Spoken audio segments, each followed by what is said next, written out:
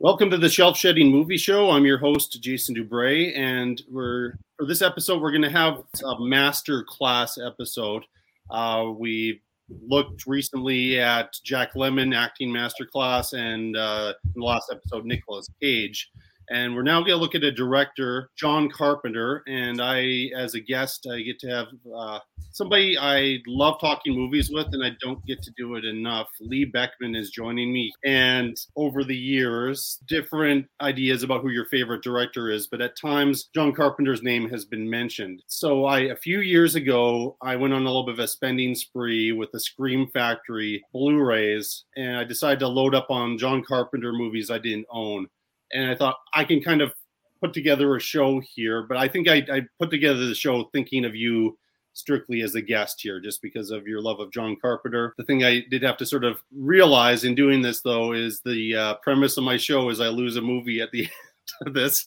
And I happen to like Mr. Carpenter, even though I will get to it a little bit, that I came to him a bit later, for sure, than some other people, because I again watch more horror movies into the 90s, not as much the 80s. But we're focusing on ones that are, I guess, a little bit later. It was still kind of starting in his heyday, but into more of his late 80s, mostly 90s stuff. And, you know, some people argue, I'm not sure I completely agree with it, that he had lost something between the 70s, 80s into his 90s films. Yeah, you're saying no, and I agree with that. All of the movies we're talking about, I would put my thumb up to. I enjoy. Some I enjoy more than others, but even like my top pick, I have some criticisms of. But it's just a little bit more that I think, oh yeah, that's one.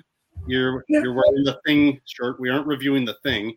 That would be a hard one to criticize. I would try to come up with something, because I like to do that as a balanced review, but that's a pretty tough movie to criticize. So we are maybe criticize one shot in The Thing. Everything else, I would leave alone. I have reviewed 4 of his movies on this podcast, 5 if you count his contributions to the latest Halloween series when I reviewed the 3rd movie called Halloween. But I have reviewed Halloween, have reviewed Village of the Damned, Christine, Big Trouble in Little China. I've also Big Trouble. So he's been represented in the show for sure, but this will be the most I've concentrated on John Carpenter. Lee, I think you've had more time with Carpenter than I have. What is it about him that you love? Well, when I was really getting into cinema, not just film, because I do believe film and cinema are 2 different things, but cinema and in an element of film, but also auteurs. He was the first filmmaker that I learned about. A John Carpenter film is unmistakable. Even with the big studio films he's done, you can tell it's a Carpenter film from his aesthetics, from his use of synth, even when he's not doing his own music, like with The Thing, with Ennio Morricone. The stories he tells, like they're not happy stories. No. But just, he was the first filmmaker, when we're talking about auteur filmmaking, that really taught me about the language of film. His use of wide scope shots, his music, his script writing. I learned a lot about the language of film studying Carpenter. And so he kind of opened the floodgates to me learning about how important directors can be to filmmaking. That is something that I think we are losing going forwards, is having the love of auteur filmmakers. And you can argue both the pros and cons of that. But he was the first one that really got me. Oh, so we've got John Carpenter. Well, then who is David Lynch or Jane Campion? Who is, Francis Ford Coppola or Brian De Palma? Who are these artists, these directors that leave their fingerprints on their films? I have been attracted to the romantic notion of the individual. I'm not a huge fan of collectivism. Especially in the social stratosphere. I have a love-hate relationship with identity politics, and I get the sense Carpenter does too. Mm-hmm. He can't ignore it, nor can I. But he is not a lover of greed and capitalism.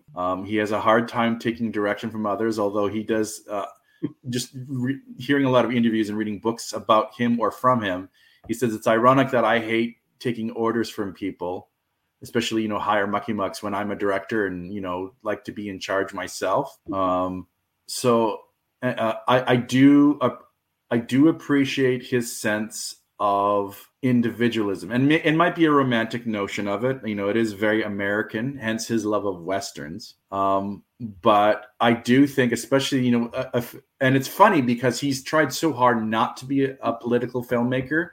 At the same time, a lot of his films have, I wouldn't say all, but some of them have deep political themes. They Live is a shining example, especially on the sheer force of capitalism and greed. At times he wanted to be just a genre filmmaker to entertain, but he can't avoid the political, which I also do enjoy as well. So I think that's where I can start on my love on Carpenter. I kind of admire the fact, and I'm not surprised the older he gets, he's a grumpy old man. I love the grumpy old men now. Yeah, I do in a lot of ways. I mean, the dude's in his 70s. He doesn't. I don't think we'll see him make a movie anymore. Although I keep on hearing he might be close to one. But it doesn't surprise me that he's turned his love to music since his father taught music, and he's touring with his son on this style of music, and he's left such a huge imprint on so many modern filmmakers like Robert Rodriguez on down. It does not surprise me that a lot of his films, especially earlier films, have since been remade. He is such an influential filmmaker, whether it's popcorn filmmaking or just film in general. There's a quote saying, in America, I'm considered a bum, but in Europe, I'm considered a hero, an artist. And that doesn't surprise me as well. But I do think he is an artist. But his canvas is very much genre filmmaking.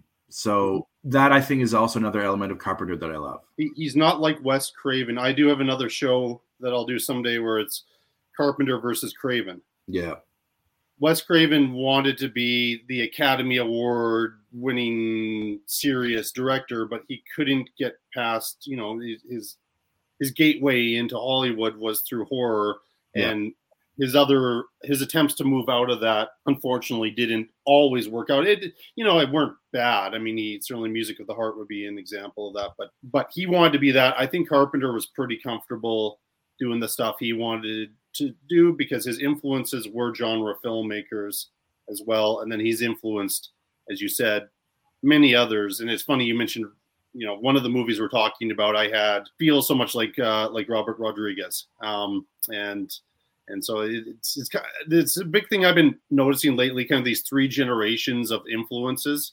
It's, how the filmmakers that I've grown up with and loved have been influenced by all these great filmmakers from the mid part of the 20th century. And now, the new filmmakers are doing homages and are being influenced by the Carpenters and the Scorseses and the Spielbergs and those folks. So, yeah, one of the reasons why I love the film It Follows so much is that it is pure Carpenter. It is, yes. Just once again, the wide screens and having this figure either where it's coming, center stage, or it's in the background. Like he did that a lot with Halloween and Michael Myers, where the character is almost out of focus to the left or right in the background, with that wide scope panoramic shots.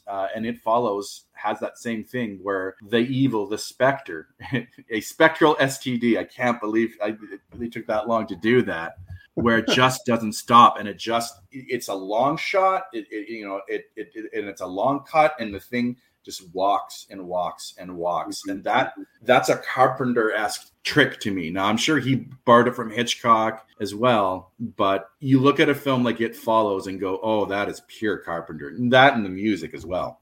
I like Carpenter's cinematic. I think we're moving away from movies that are cinematic now because everything's VOD, because of the pandemic and so many other things. And so there's very few filmmakers left who are, first of all, being greenlit for a theatrical release, or if they do, they maybe get a week or two in cinemas. That's it. They're making their movies for television screens, which are bigger and wider than they used to be, for sure. But some people are just not fooling around with that. I'm going to mention the films that we're talking about, kind of ranging. Earliest one is going to be 1987, and I think we go up to 1996. We're going to take a look at, this is the only one I tried to not do an overlap. You did a similar show on Rank and Review with Larry.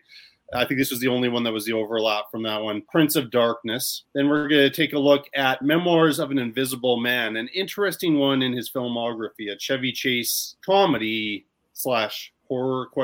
Then we're going to look at, so we're getting a little bit of a side of Tobe Hooper in this one here, but this was Body Bags, made for Showtime, which is an anthology movie. I was supposed to be leading to a bit of a longer TV series, and that didn't kind of pan out. Then we're looking at In the Mouth of Madness. I think you might argue that is a bit of a cult following. I'm not sure it lit the world on fire when it came out, but now it's people have really discovered it. Well, they should. Next one, I'm interested to see how we go with this one, but Escape from LA, the sequel to New York, and it'll be sort of depending on who you talk to on this one.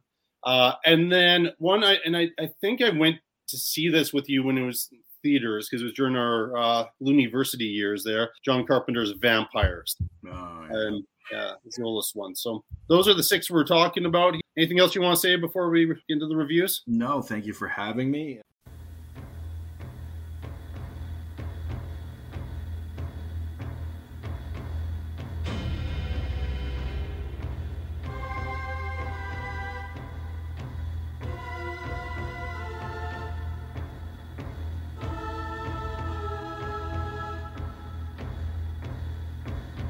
Anyone in close proximity has the same dream. What is it? A secret that can no longer be kept. It started a month ago. What started? A change in the earth and the sky. His power. There's a weird locking mechanism. Looks like it can only be opened from the inside. A life form is growing out of prebiotic fluid. It's not winding down into disorder. It's self-organizing. It's becoming something. What?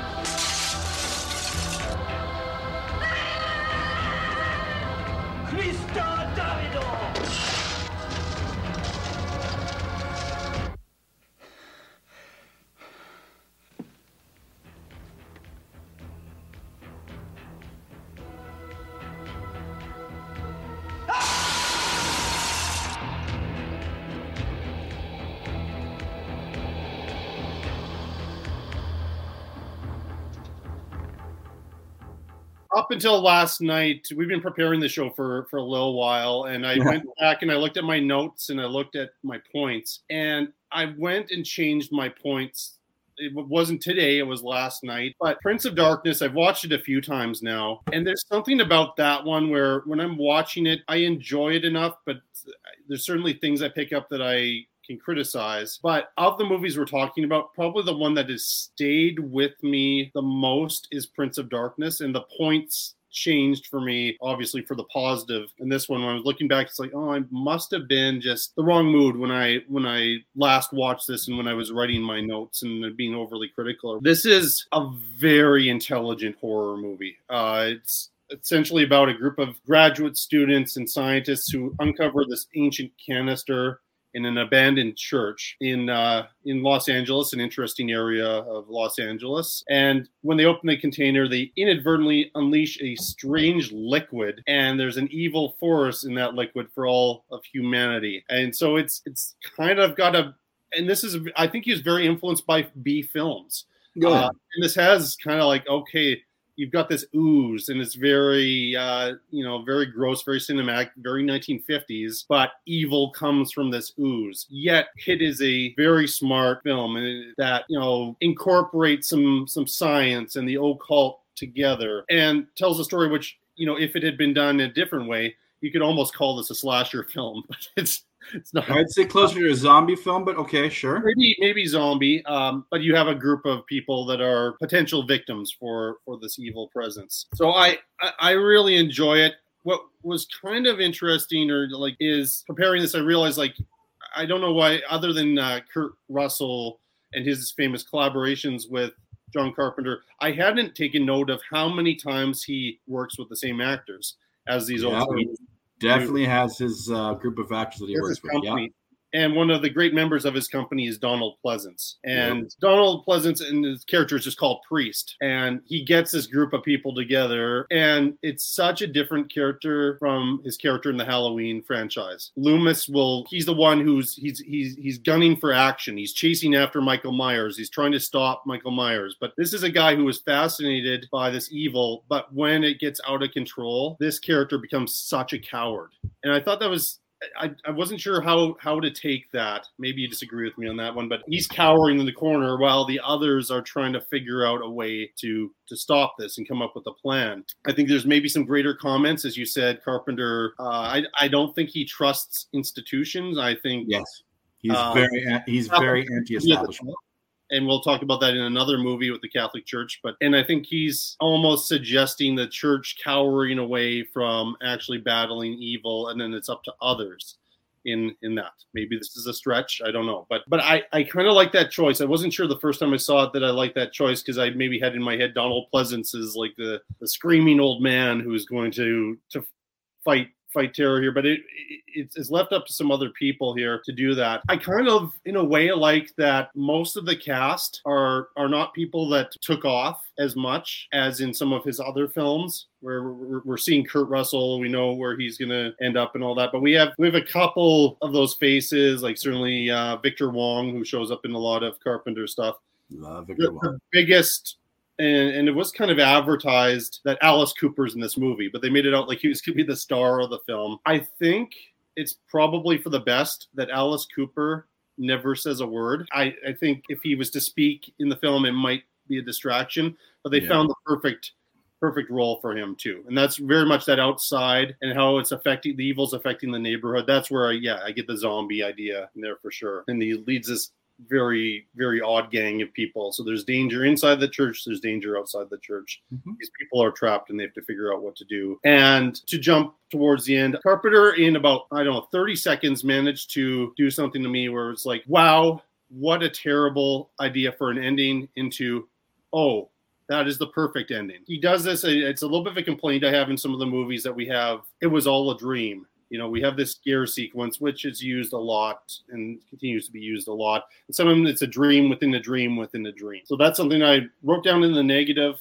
But then there was the last moment of the film was a perfect ending. And he throws in so many other creepy things, particularly that VHS, dream that they're all having. And you're just like, what is going on? And it's scored perfectly, shot perfectly. So all of the brilliant moments completely outweigh any picky criticisms I have. So Prince of Darkness is one that's just grown on me more and more with each viewing, and I plan to watch it several more times unless you happen to take it off my movie shelf today. So it won't be. I don't think so. No. I'm a big defender of Prince of Darkness. Do you know, if you look at who wrote the movie, I think you'll get a big idea of where he's coming from. Do you know who wrote the movie? Dum, bum, bum. Carpenter? Well, it was actually Carpenter, but he used a fictitious name, a pen name, Martin Quatermass. One film that a lot of filmmakers from his generation grew up loving was Quatermass in the Pit. It started off as a BBC series, all kind of like Indiana Jones, Doctor Who-ish.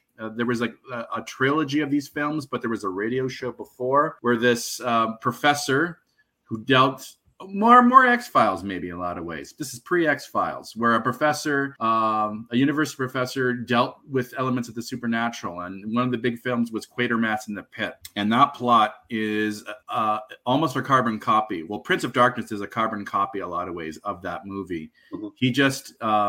used quantum physics. I don't know how Carpenter got hooked on quantum physics. That seems such a strange thing, but hey, more power to him.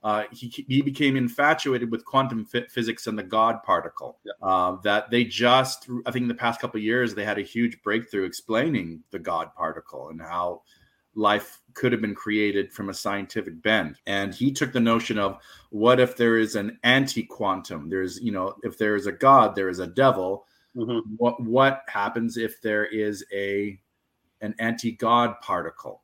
And so he played around as much as he could for a genre movie with that idea. And you have a group of scientists, much like in Quatermass in the Pit, that make a discovery. And then that discovery starts to take over. In Quatermass in the Pit, it's revealed it to be alien-like, but trying to pass off as the devil. Well, this is the devil itself. There's lots of great ideas in the first act of this movie. Mm-hmm. If I have to be critical, which, it does turn into very much a sort of Night of the Dead clone. They're trapped. They can't get outside, but these zombies, they can move quickly. They're all possessed by this antimatter. So whenever, the humans try and escape from the outside, they perish brutally. But this antimatter, of course, organizes itself and gets free and starts to infect, much like the AIDS virus, which you can argue that could be an allegory. I know the Victor Wong character, there are allusions to his homosexuality in the film. You can make that parallel, if you will, because they do talk about how it infects people. But once again, that Carpenter mood, and it's the music also by Alan Howarth, I think his name is. I could be wrong. The score. Alan Howarth, he did the score with. It is unmistakably Carpenter. Yeah, well, like I said earlier, it starts off very intriguing. We get these video recordings of, the date is 1999, and we, at first we think it's a communication from the future, which it is. But is it a friendly communication? Because at first we see this shadow figure, and then at the end, it's that woman who, spoilers. Spoilers for the movie, but movie's 1987. I think at this point we can spoil this movie and not feel guilty. Where it shows up to be the woman who is communicating. Now she has been trapped in the quote unquote antimatter underworld. So is it a warning or is it a deception? I don't know. What it is, though, is Prince of Darkness is fucking terrifying. Say what you will. Just the use of effects, the pace of it. I don't think it's as smart as if it thinks it wants to be. These kind of genre films, they use, very brief elements of science, but then they get trapped in, the traditional genre staples, which Prince of Darkness is no different. Like I said, it starts off as this, they discover this scientific thing, and they have conversations about philosophy and the end of the world and antimatter and matter. But that all goes away when that green liquid does escape and starts to affect people, and how it shoots in their mouth. It's gross. You rinse with that. It is very gross. And, and that's how they infect other people, is they'll climb on top of other people and vomit it out. It's pretty repulsive. I remember seeing this movie when I was living in London, Ontario. They played it late night Halloween, and I didn't really know John Carpenter at the time, but I watched this movie and I could not sleep after it. It was terrifying. It's always nice to see an actor from Simon & Simon as our lead. And the usual Carpenter regulars, like we've got, Victor Wong and Donald Pleasance. But the other one, and I was kind of sad that this guy never had a huge career in Hollywood, especially since he's kind of the lead in another Carpenter film called Big Trouble in Little China. I'm just bringing up his name here. Dennis Dune? Dennis Dune, that's it. Oh. Yeah, he's good. He's very good in this, and he's very good in Big Trouble in Little China. So it's nice to see all these characters. I don't know. Like I said, this just from a sheer entertainment value, and it is dark. It is violent, and even though it moves at, I wouldn't say a slow pace. It's not quick. You're never bored. No. And it's just this sense of doom. It's part of Carpenter's, what he calls apocalyptic trilogy. Yes. Where humanity does not win at the end. And even though they've quote unquote stopped the evil. Good, I don't think, has triumphed over evil. Well, that last shot says it all. And we're talking about two of the apocalyptic movies here. I believe The Thing was the first one. Yeah, it goes Thing, Prince of Darkness, and then In the Mouth of Madness. You know, one of the things as I was going along with the movie, I kept thinking, oh, is this romance necessary? Yeah. And also kind of the evolution of that romance was very, again, 2022, nearly 2023 in a couple of days of the time we're recording this. He's pretty much stalking this woman. And, you know, but. Confirmed sexist, he even says. Yes. But it's necessary because of, I actually think it is necessary because of his obsession and some of the actions in the third act late in the film, including, you know, towards the end, that, you know, he's willing to go along with this just because he's become so obsessed with this woman. I'm not sure the performance is completely there. I mean, she serves a role well enough. Lisa Blunt is her name, and she plays Catherine Danforth. I guess the other piece is you could kind of go into, all right, you know, Carpenter kind of has, this is a brilliant graduate student, but she's also a little bit of the sex object in the film. Oh yeah, no, she's objectified. Carpenter, like Michael Mann, I don't think is ever. No, I don't. I think his sense of femininity is almost. Let's take a man's character and make it female, which is great in a lot of ways. It's explored in Someone Who Watches Over Me, or no. What's that TV movie he did? Yeah, Someone to Watch Over Me, I think. Someone to Watch Over Me. I could be wrong. And I think for the 70s and 80s at the time, that could have been like revolutionary. Yeah. But it's still, I get the sense it's still a guy writing for a female role. And I agree that the romance doesn't work. I honestly don't. Well, it's not much of a romance anyways. It's her a one night stand that extends longer, I guess. But still, yeah. I think we could have still had that emotional gravitas, even if they did have that one night stand, whatever. And his humanity, seeing, another person make the ultimate sacrifice, and him feeling guilt that he couldn't do more about that. Mm-hmm. Mm-hmm. I think people should check it out. I still think it's an underrated 1980s horror movie. Yeah. I think you put it on your list of favorite horror movies of the 80s with Larry. And did Larry do the same? I forget if he did or not, but I can't remember, man. Yeah, it was a little while ago, but I have to listen to that episode again. 2-part episode, by the way, as a lot of them have to be. But yeah, I think we're both in the same place here. We love this movie. It's grown on me more and more. As it's probably not in my absolute favorite Carpenter set of films quite yet, but it's creeping up there with each viewing. So, well, I just also love, he had grown very, very tired of the studio filmmaking, especially after Big Trouble and Financial Disappointment.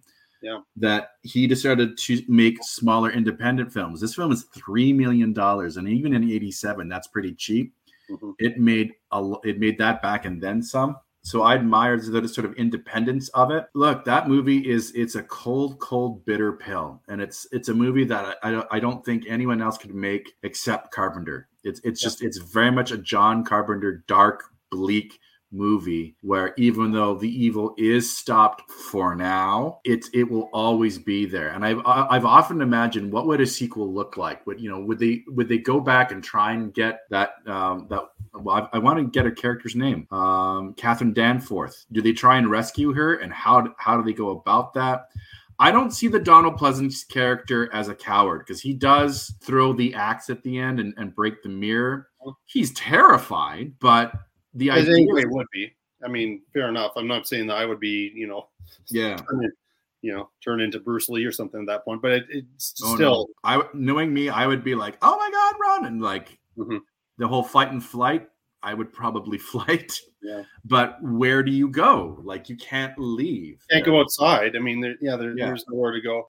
We kind of lose him for a while because he's coward. It looks like he's cowering. Maybe I'm being too hard on him, but cowering in the corner while the other group is trying to find ways. Someone's failing at it, but trying to solve the problem and trying to rescue other people. And I just more my point was, it's great to see him playing a different type of character, because at the time, I mean, Loomis is kind of the role he's known for throughout the 80s, 70s, and 80s for sure. So it was good that they worked together again too. And he's he's the face of that famous poster for this film, and it's just great to see those actors and then some different people. Very, very 80s look to the film. The other thing I wanted to mention, because we're going long on this one, but I love the opening. It's an extended credit sequence. Yeah. But somehow that and the music, it built up this suspense and this creepiness of the film before we're even really getting into much of the story. And I just think there are very few filmmakers that take the time to do that anymore. Yeah. Quickly go through the credits and get into the movie. Here he has these little great scenes and then interrupts it with, at times we don't expect to, with the next names in the credit sequence. So this is and this one hasn't been remade yet. They shouldn't. I don't think it's I good. would be terrified if they remade this, man. Nobody else can do it. This is a masterwork by Carpenter. Yeah, no, like Carpenter, if anything, is a master of move. Just how he lights his films as well. I know Gary B. Kibbe is one of the DPs. I forget the DP for Halloween. Another podcast, The Terror Table, they actually had the DP for Halloween on. And it was awesome. And he talked about lighting that movie. But Carpenter gets he uses shadow and the gel colors so well, almost like a film noir in a lot of ways. Yes, I agree with you. His use of opening credits and building all these apocalyptic events that we see along with that score. I don't know a lot of filmmakers do that. I know with modern films, they jump right into the film and then have, the end credits, which are sort of opening credits. And I miss that with a lot of these films. I love watching the opening credits with the music and that getting us ready for the story to come in. So I agree with you. The opening sequence, and it's a little bit long, but not too much, where we're seeing, talk about the God particle and there's ants all over this TV that, our protagonist doesn't see. And, the discovery of this cylinder with this green liquid in the church and everything over the opening credits. I think it's a great way to start your movie. Fantastic. So big thumbs up for that one. Yep.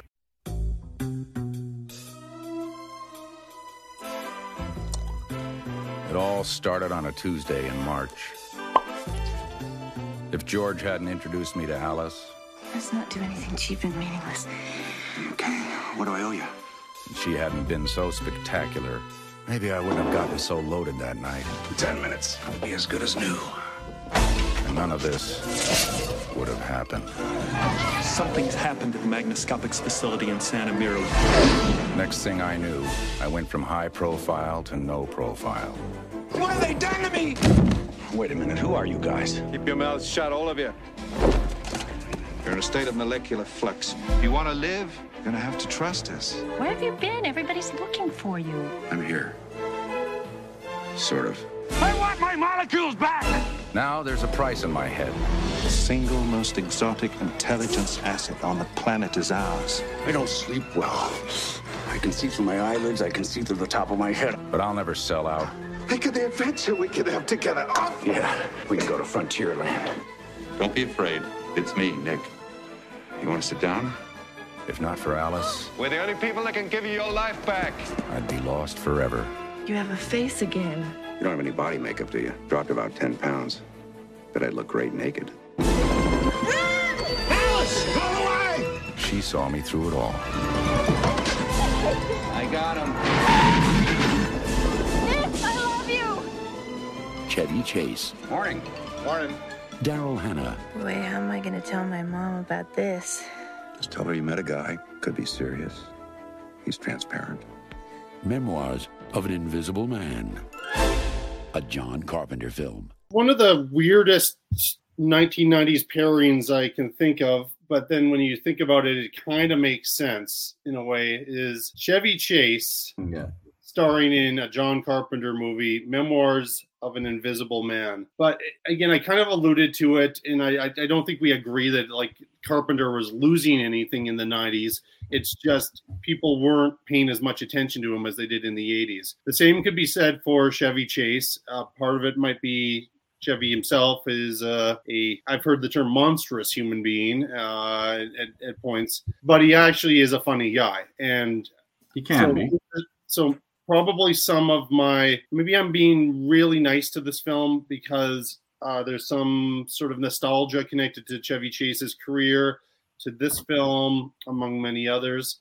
But the 90s weren't as good to Chevy Chase, I don't think, as the 70s and 80s were. And it could be similar thing for John Carpenter. I did get the sense, as much as he I feel like Carpenter put his all into this film, I feel like this was a for hire job for him. This didn't feel like he's not the writer for it or anything like that. But he, in the supplementary material for Memoirs, you watch him directing and he's putting everything into it. So yeah.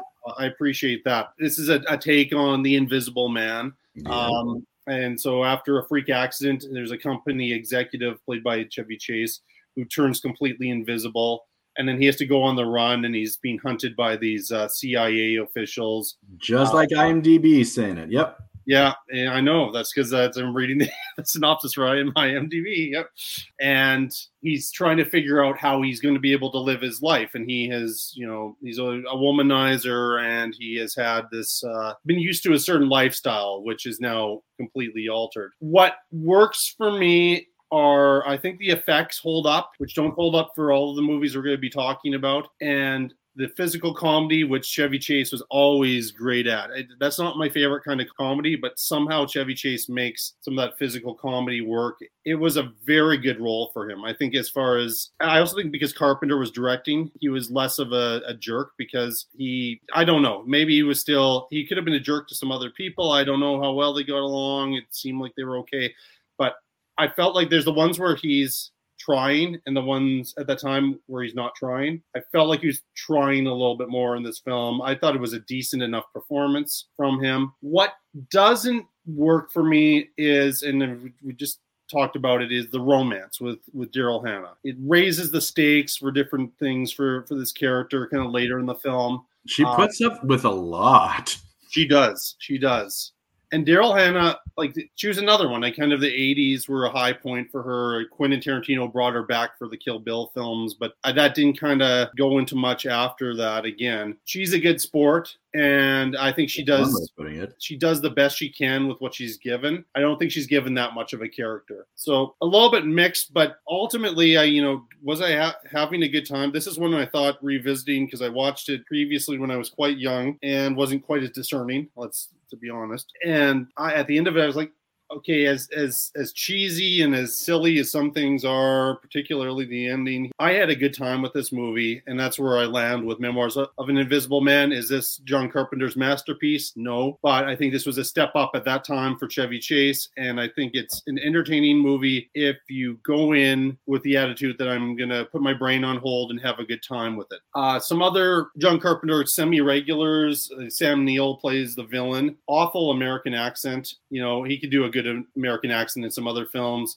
I mean, that's a picky point, I guess. But I don't think that character was as fully realized. And there's some real leaps in the screenplay logic to the things that he can hide things from the CIA. I am not buying that for a second. But it was okay. But again, he wasn't. I like Sam Neill, and I wasn't that thrilled with what he was doing in this movie as much as a later movie that we talk about that he gets to be the star of.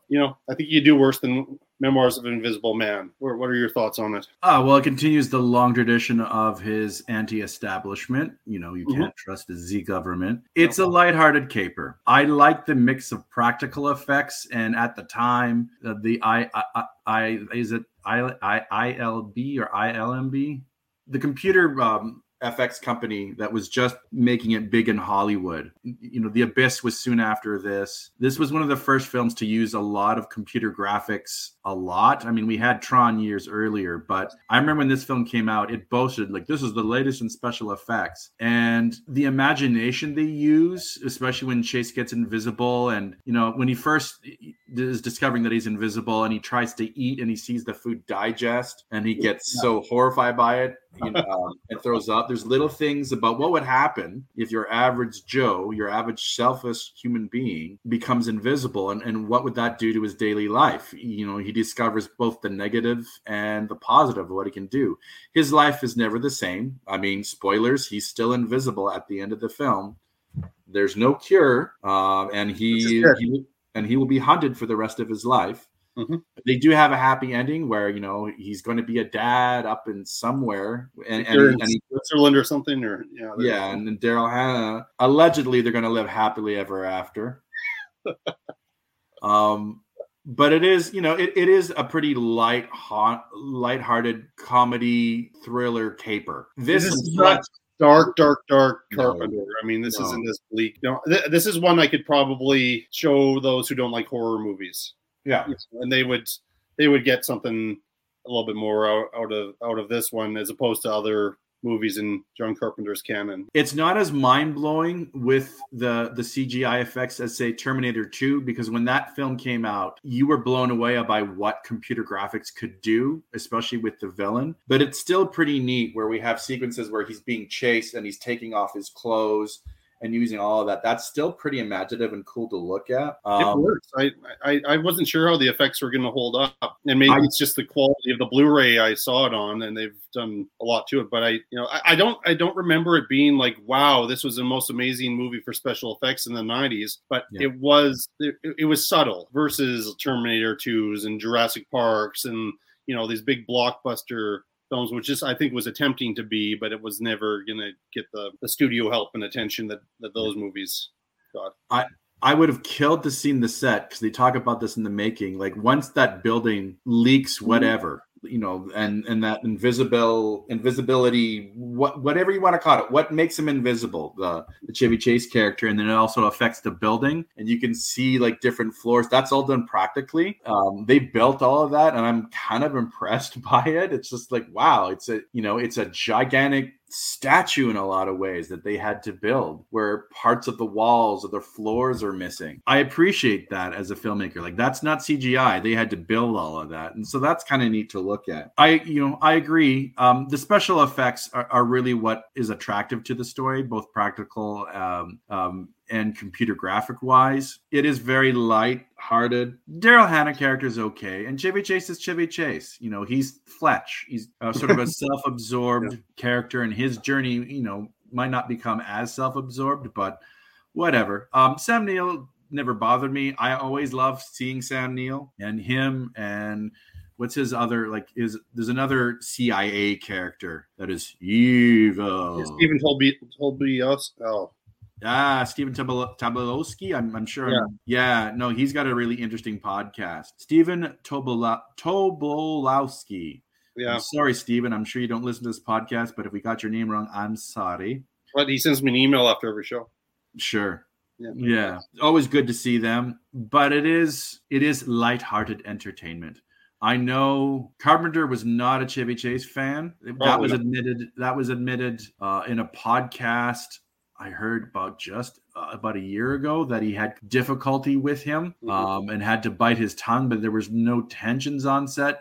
At the same time, I know Carpenter can be a bit of a control freak, especially in operations with the camera. So who knows? Everything I hear about Chase is he's hard to deal with. But in the interviews, Chase, and again, it's publicity interviews, so take it for what it's worth, though. But he was very positive on John Carpenter. But I don't think he was ever a guy who was saying nice things about people, even when he was supposed to be saying nice things about people. Yeah. So I think somewhere, no matter how he acted, somewhere in there, he had some sort of respect for Carpenter. No, yeah. He not had for some of the other folks he's worked with over the decades. The man, he knew what he was doing, but I'm trying to find this podcast for you. There's a Charles Band podcast where they talk about Carpenter, and he does mention Chevy Chase and not a negative light, but kind of he's not an easy guy to work with. And I mean, probably the less you know about Chevy Chase, the more you can appreciate him. Yeah. I knew nothing about him as a person growing up in the 80s, watching all of these comedies and having a great time. Of course, my favorite being National Lampoon's Vacation. And so maybe that's why I accepted even some of the bad, and I don't think this is a bad movie, but some of the bad movies from Chevy Chase, just because I found him funny and had good memories of growing up watching his films. He'll always be Fletch to me, man. Yeah, and that's fair enough. And I see the Fletch comparisons for sure. I think there's a few kind of darker notes that he has to play, some things that he's not often asked to do besides the physical stuff here. That's where I thought was he never disappears into this character for sure.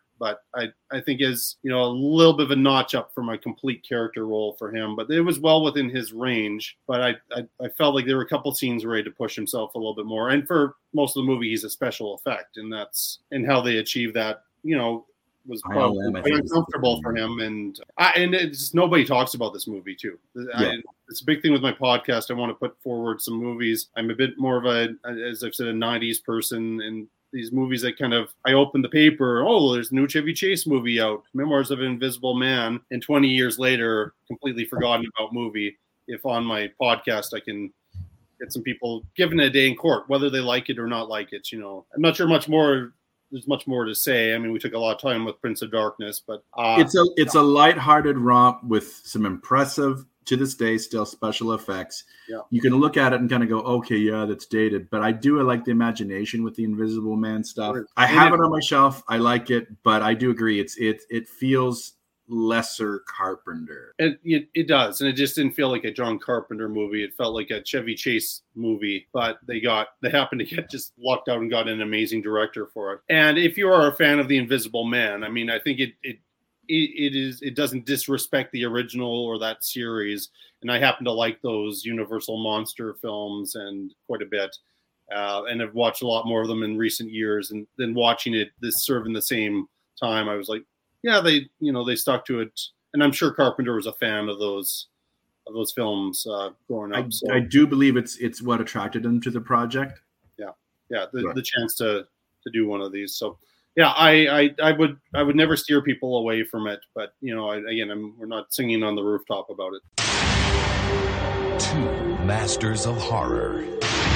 John Carpenter, director of Halloween, The Fog, Christine, and Memoirs of an Invisible Man. And Toby Hooper, director of Poltergeist and Texas Chainsaw Massacre. Together, they bring you a frightening new tale of horror. Here we are. Body bag. Where in the hell does that come from? Nightmares of monstrous evil. He cut him up. You see? I have his eye, John Carpenter takes you on a terrifying journey. I have to finish digging your grave. Into the darkness of the human soul. What's happening to me? 99. Robert Carradine, Mark Hamill, Deborah Harry, Stacy Keach, David Naughton, David Warner, Twiggy, Sheena Easton, featuring cameos by top horror film directors. Wes Craven of Nightmare on Elm Street, Sam Raimi of Evil Dead, Roger Corman of The Little Shop of Horrors, John Carpenter, and Toby Hooper.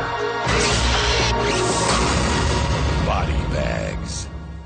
Sometimes anthology films are tough to review, and this is a 3-part anthology film and can sometimes go a bit too long, so probably brief takes on the 3 stories are best with this one here. But John Carpenter for Showtime did 2 segments of the 3 segments in Body Bags, and he also kind of centered it as far as the transition sequences in an acting role. It's so tough to do those pieces kind of in between segments there, I guess. So I'll start off with that as maybe apologizing for him a little bit, but I wasn't a big fan of the bookends and the segments in between all the stories and Carpenter's acting and some of the fun cameos that we have. We have more fun cameos in the 3 stories. But I would say I'm a fan of 2 of the 3. And I don't know, sadly or not so sadly, on a John Carpenter themed show, my favorite segment is actually one that's directed by Toby Hooper. But we'll go through each one. The gas station celebrates the slasher genre with this young woman who gets a job working graveyard shift at a gas station, which seems to have a pretty good security system, and she sees all of these crazy characters throughout the night, but then is in real danger because there's a killer out there. I like this quite a bit. There were a couple nitpicky things here and there. I think some casting choices kind of gave away fairly early on who the actual killer was. We are given a few false leads, and this might suffer a little bit from too many false endings, but it hits me in the right spot as far as what I like from my horror. And it's a real world type of a situation to be stuck in a job and you're the only person there, and what you do if something got out of control like this. And I really, really like this Alice Datcher, who's the main character in the film, and she centers it well. And a fun cameo from Wes Craven as a guy that he seems several notches too evil. Of course, he's not spoilers, but he's not the actual villain. But he seems like he's going to be the obvious villain in the piece. So there's obvious to be wary of him. Yeah, there's reasons to. Yeah. So, what do you think about this one? Well, I think like any anthology movie, you've got some stories that are stronger than each other. I think John Carpenter will even agree with you that him being sort of the kind of crypt keeper character in between. He says, "I'm not an actor. It's pretty cheesy. I don't think he enjoyed it. Whatever. I mean, it was Showtime's attempt to have their own Tales from the Crypt that never really took off. My personal favorite of the three stories is The Gas Station. I find that one has the most pathos or is like thrilling. The other two seem more like a Twilight Zone episode. Not that the Twilight Zone didn't have episodes like this, but I found the first one, The Gas Station, to be the scariest, quote unquote. And once again, we have those long, wide shots, those anamorphic shots that is very Carpenter-esque, long cuts, and that provides this sense of dread. There's a story that Larry talks about, our mutual friend Larry Parsons, or James Lawrence Parsons III. he works at the RCMP, and he talks about, overhearing people phoning in, calling for help because they've been lost on a highway in Saskatchewan, deserted in the middle of a snowstorm, and how they're kind of pooched. Mm-hmm. And so this idea of being trapped inside this gas station in the middle of nowhere, it's the kind of story that people who have lived in an environment like Saskatchewan can definitely understand and identify with, because there's lots of isolation. And what happens when there's an evil in this isolated area, that this serial killer has been going around and killing people, and we find out who it is by the end. I knew right away. Yeah. Just because, again, if you've watched enough movies and you've seen this particular actor, I don't want to spoil it because not many people have seen Body Bags. But I do like that sense of fear. The Hitcher is another film that explores that. Is what happens if there's an evil in an isolated area that's gone unchecked for a very, very long time. So I do like that first story quite a bit out of all three of them. The other one, Hair. Let's get into Hair. So this was also directed by John Carpenter. Stacy Keach is an actor, and he's a John Carpenter regular as well, that I really like. But he's a guy who's going bald, is insecure about it, and he gets this treatment. He has to it's like a deal with the devil type of a thing to get his hair back. Or deal with the aliens. And then he gets this very thick, ridiculous hair, and then it goes into different directions. This reminded me so much of Cat's Eye, a segment in Cat's Eye with James Woods. Oh, the anti-smoking one, yeah. Yeah, the smoking one. It felt like it was that formula. I'm not saying they ripped it off, but I think I kept being reminded of that when watching this, and I much prefer the Cat's Eye segment to this one, because I just think it's so cartoonish. It's just so over the top, and it's a bit more like comedic horror. And I've told you this before. I sometimes struggle a bit with comedic horror. If it's done well, even then I've sometimes not been as nice to Sam Raimi as I should be, but Sam Raimi is maybe the best at doing this, I think. I'm not sure. Carpenter, and you see that in the transition segments too. This fit really well with the style of the Undertaker segments, or whatever I would call him. Crypt Keeper is a good way to put it, segments. It was a similar type of tone, and I was just taken out of the movie with him. And so this was the only one I just really didn't like. And thank God Stacy Keach played this role, because that, to me, that's the only reason to watch this, is because he is such a great actor. But it looks kind of uncomfortable to me. I mean, he's trying to sell this material, and it's just not, in my biased opinion, that worthwhile a segment. But what are your thoughts? Well, it is very goofy. I mean, I do giggle when we start to see the little aliens that are actually the hairs that move around. Yes. I get a kick out of David Warner and Blondie. It's always nice to see them. Yeah. But it is ridiculous.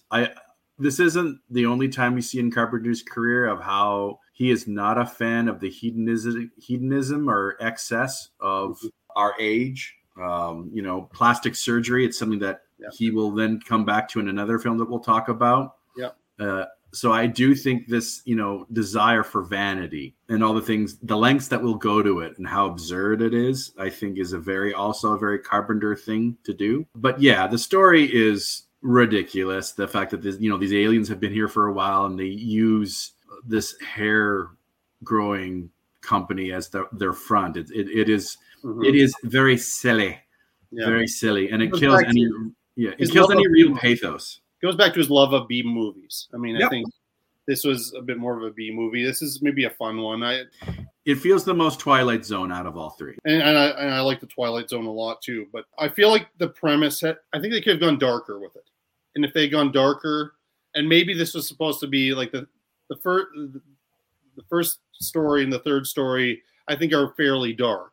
Yep. And maybe this was just a little bit of a break from the dark horror into what would be our third segment here. Directed by Tobe Hooper. Do a podcast just on Tobe Hooper. He's was an interesting guy there, but I think this is like, there's something about Tobe Hooper where I've been tough on some of his films, other films I like, but this was the perfect length for him to be able to tell this rather brutal story starring Luke Skywalker himself, Mark Hamill. Who's really good in it. I was surprised how good he was. Very good. And it was the best performance in any one of the films, even though I agree. Alex Datcher, but I also thought he was when I reviewed Village of the Damned, I thought he gave the best performance in Village of the Damned as well. Oh, you're giving me a face, so that'd be for another conversation for another day. But I've always struck Mark Hamill, although he got better in his career and he was given more opportunity. His Luke Skywalker early on is not good. He was very young and not very experienced. He had the right look. Anyway, I mean. What do I know, man? I'm just a mere mortal here.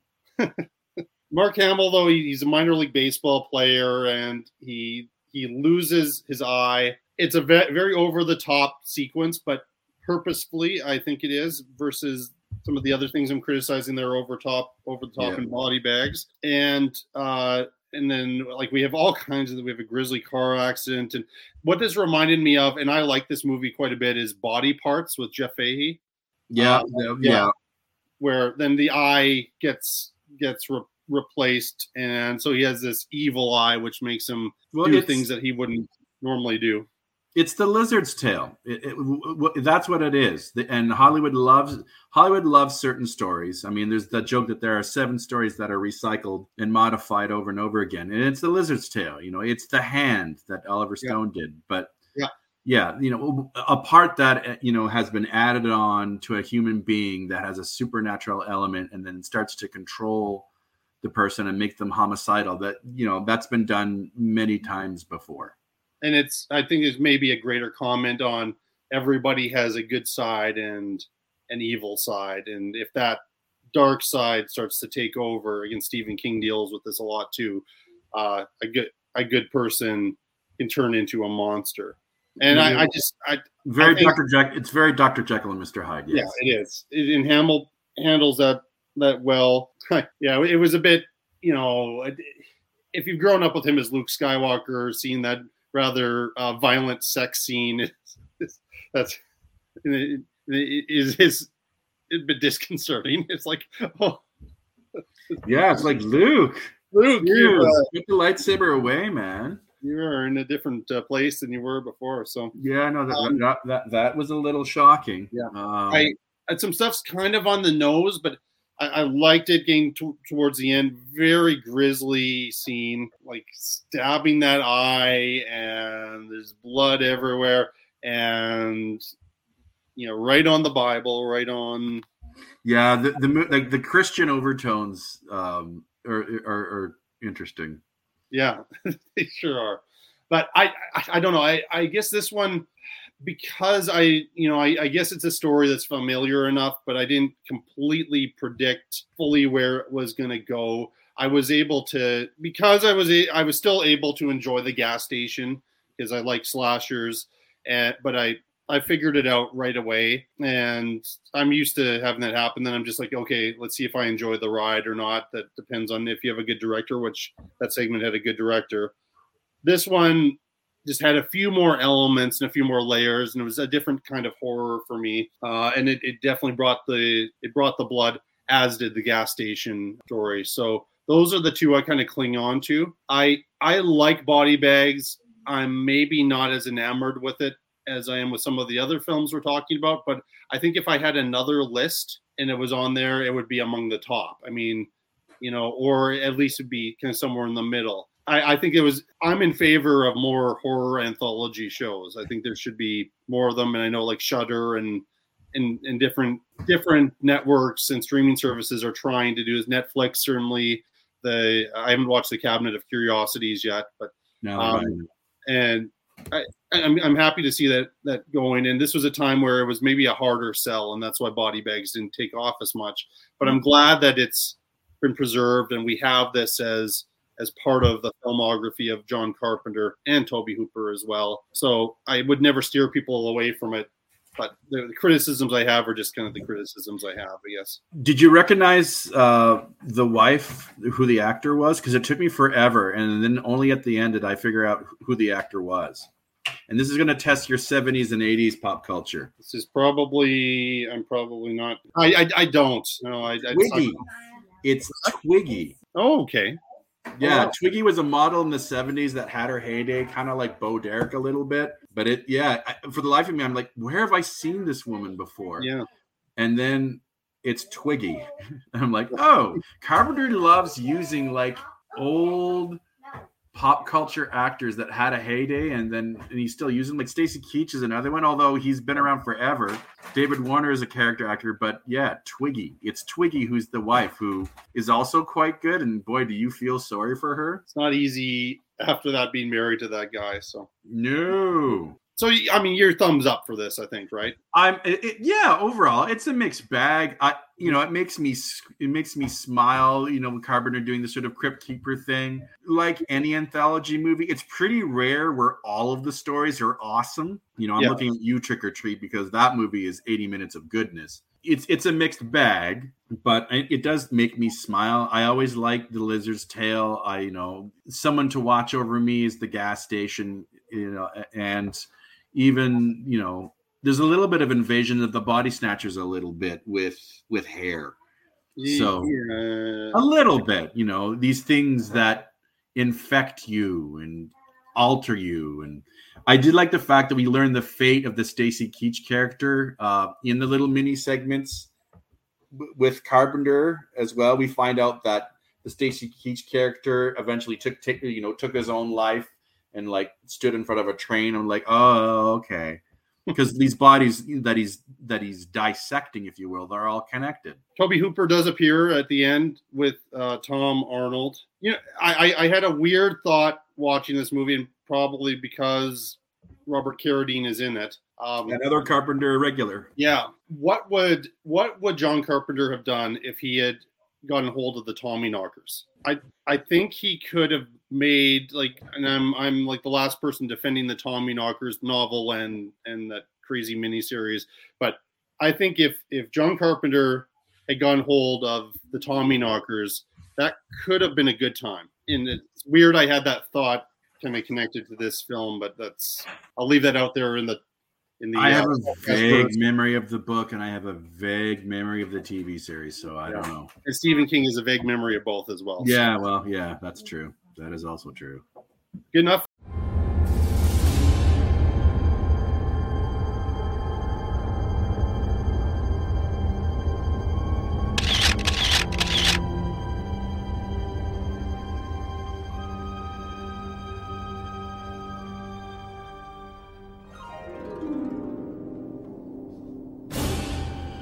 horror writer Sutter Kane, a harmless pop phenomenon, or a deadly mad prophet of the printed page?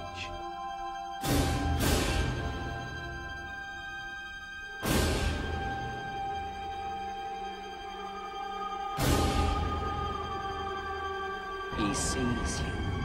He sees you.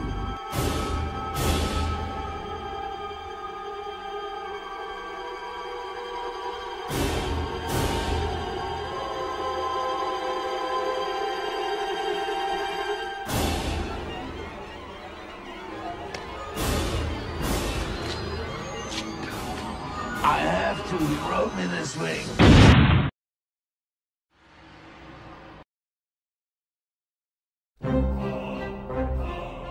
For years, I thought I was making all this up. But they were telling me what to write.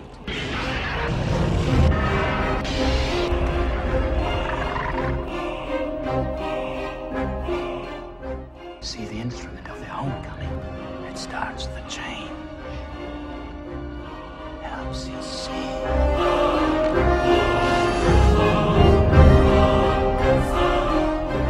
You are what I wrote. Go now. I can't hold them back any longer.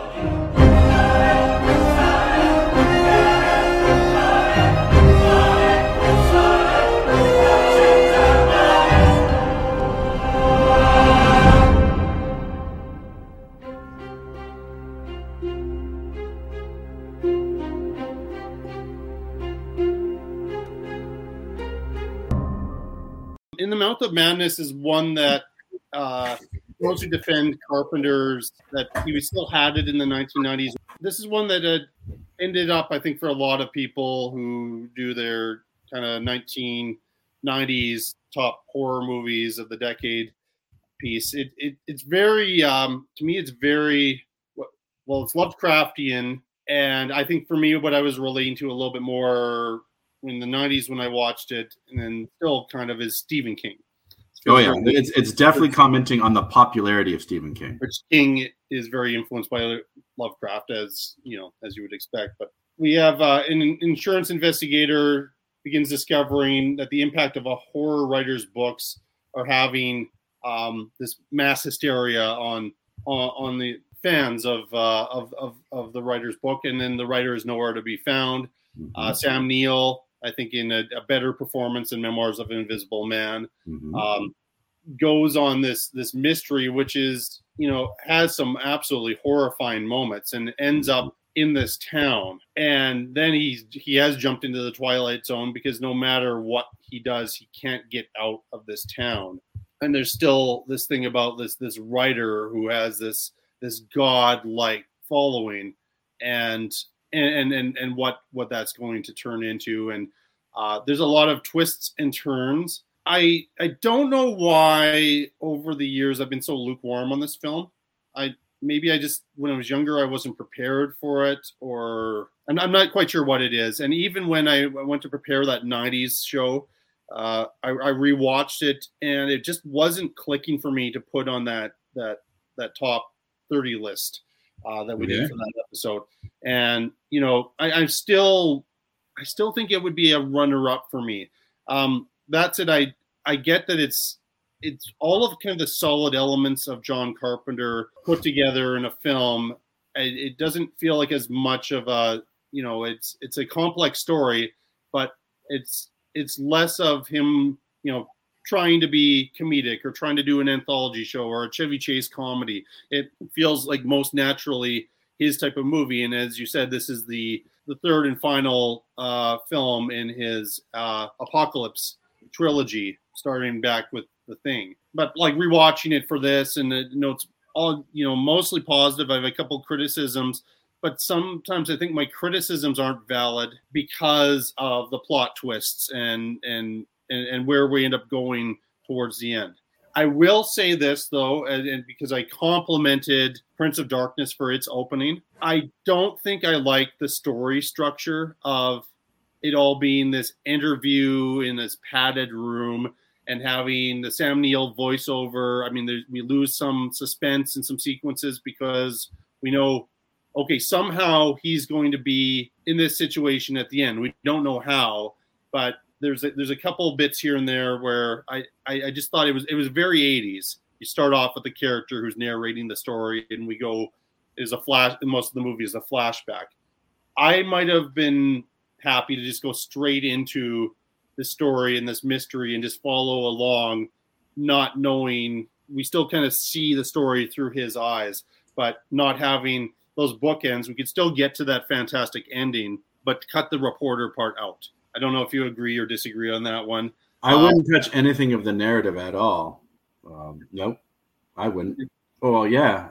Well, I remember having a conversation with our mutual friend Chris Harrow, and we talked about, and it's something that I've come back to recently, is what would happen if you're crazy, like you are not mentally well, and everyone else around you is actually a lot more sane than you think you are. And this is kind of a postmodernist thing on what is truth and what is not, because our lead character seems to be in control here, played by Sam Neill, but he's the one that has been put in the insane asylum. Yeah, John Trent is the character's name. And he is very mad. He doesn't think he's mad. He also doesn't realize that he is fiction himself. He thinks he's real. Yeah.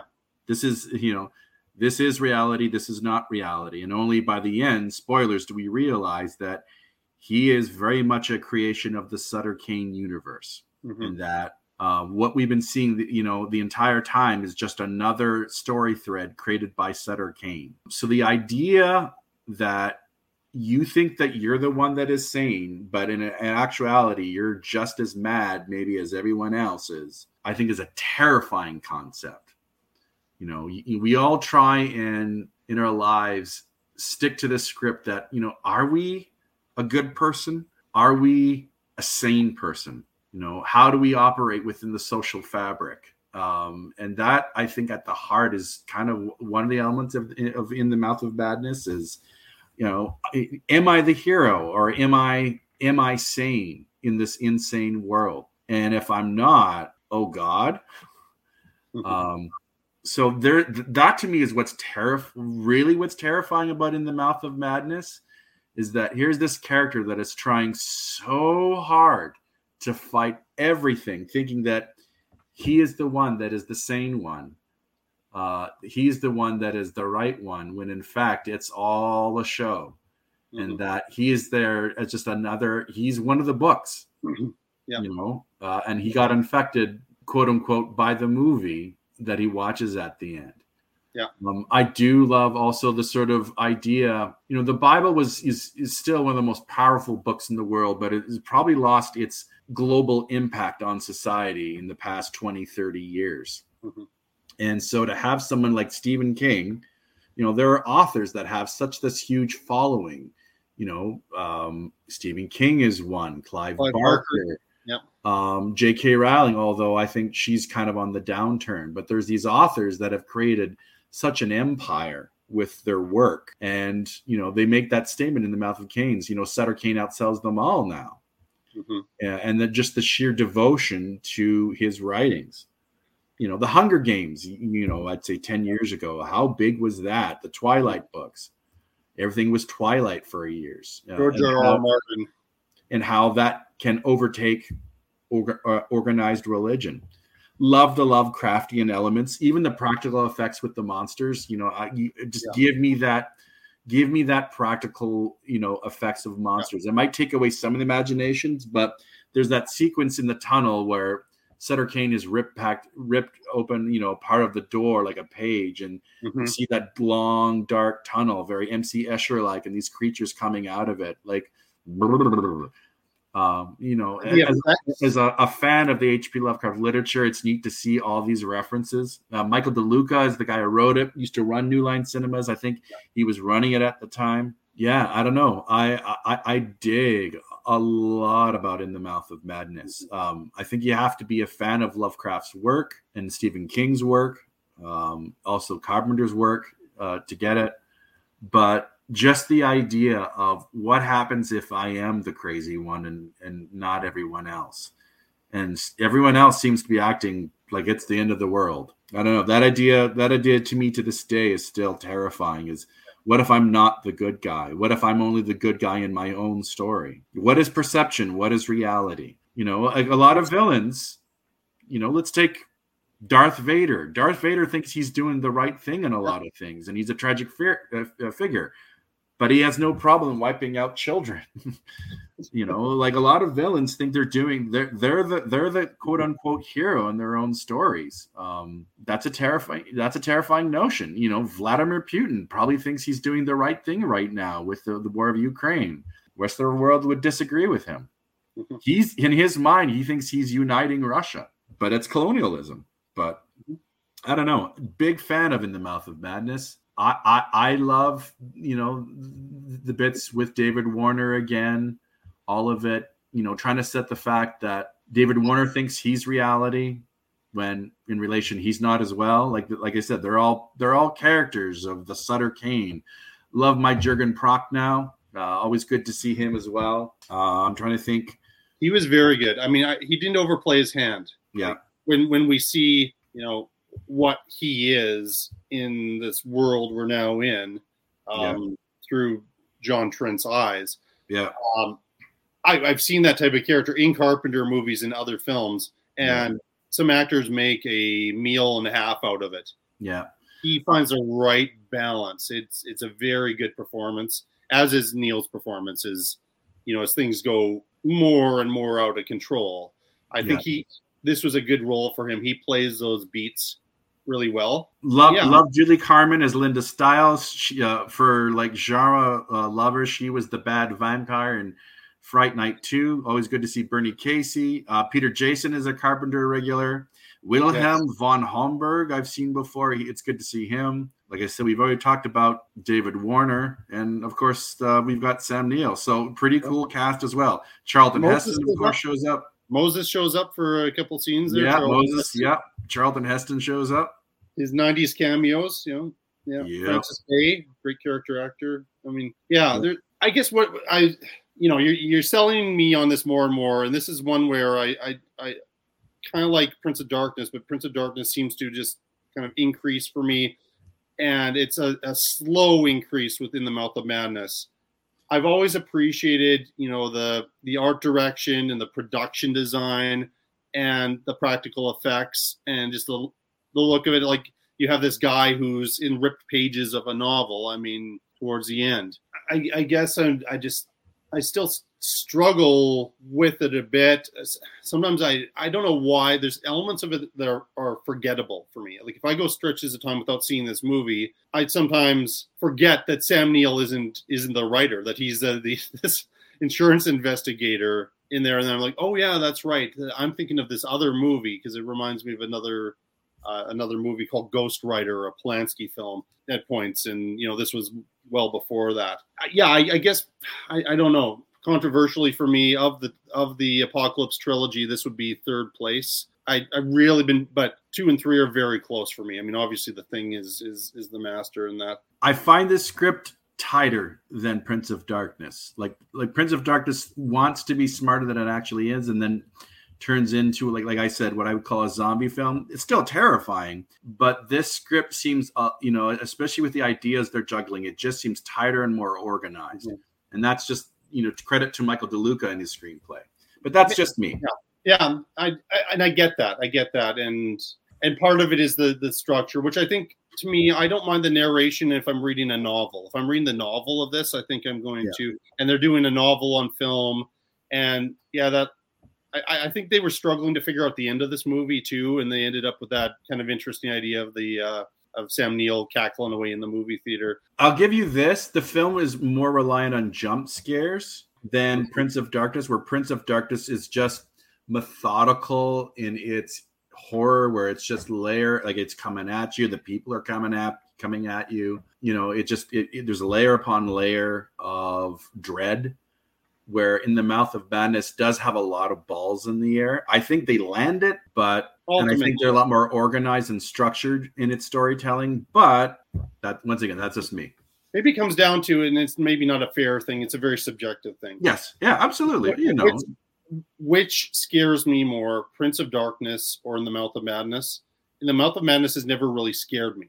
Okay. I think it's an interesting idea. Yeah. It just hasn't scared me. Prince of Darkness has some moments which are just so creepy and so terrifying. And I've gone on record. I like a slow burn horror movie, and I can see some modern audiences not having the patience for Prince of Darkness.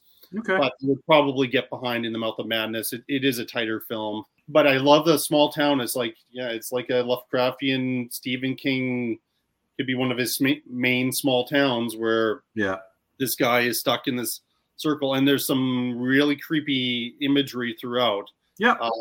But I keep running into this in the show where I want to love a movie and I just really like it. And I would say I'm in the place I really like In the Mouth of Madness. And I get why those who, and I still think it's underrated. Not enough people have seen In the Mouth of Madness. And I think more people, if they gave it a chance, would enjoy it. But those who love it, really love it. And I totally get it. I just wish I was part of that fan club. It's fair, because I will concede that Mouth of Madness relies some of its scares on the jump scares, or the evil children. Like that's a traditional scare. It's Mummy's Day. Like, we've seen those elements before. That's a Lovecraftian element of it too. So, I mean, it's not original in some sort of ways, but neither is Prince of Darkness. So I can see where you're coming from. What makes Prince of Darkness terrifying to what makes In the Mouth of Madness terrifying. I find the horror a little more cerebral in The Mouth of Madness, but that's just the whole notion of what happens if I'm the crazy one and not everyone else. That's an element that is terrifying to me, and that's that whole mental illness aspect of it. Yes, yeah. People were not in mid-90s talking about mental illness in the way they are now, and so I think when we talk about some of the themes and the ideas, even with Prince of Darkness and your idea of the AIDS epidemic, still late 80s, not a lot of people were starting to clue into it, particularly in Los Angeles. But so Carpenter's very much with his themes ahead of his time. And this is one I promise you I'm going to revisit, and I'm going to. Well, no, but I mean, each to their own, man. Like, but right now in this place, that's where it's at. Don't be too hard on yourself, man. You have your opinions and what works for you and what doesn't. It's. But 10 years from now, I might be in a completely different place, as I was with Prince of Darkness. Prince of Darkness really leaped up. In this group of 6 years. So, anything else you want to say about In the Mouth of Madness? No, I love In the Mouth of Madness, man. It's good. Welcome to the theater. For everyone's enjoyment, we'd like to remind you of the following rules. No talking. No smoking. No littering. No red meat. No freedom of religion. And remember, all marriages must be approved by the Department of Health. Failure to obey these rules will result in immediate loss of citizenship and deportation to the island of Los Angeles. Enjoy the show. Your rules are really beginning to annoy me. We ran a psycho profile on him using a database of 5 million sociopathic personalities. He hit the bottom of the curve. Catches on quick, doesn't she?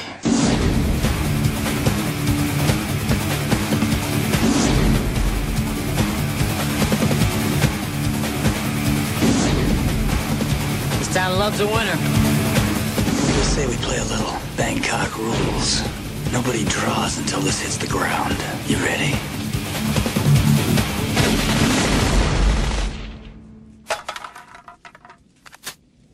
Draw. Problem with that. When it comes to Escape from LA, your love of it or like of it or criticisms of it might be related to how necessary you feel this sequel was. I was in the 90s excited about all of these actors, these post-Tarantino actors. This was like the start of the Steve Buscemi revolution who appears in this movie.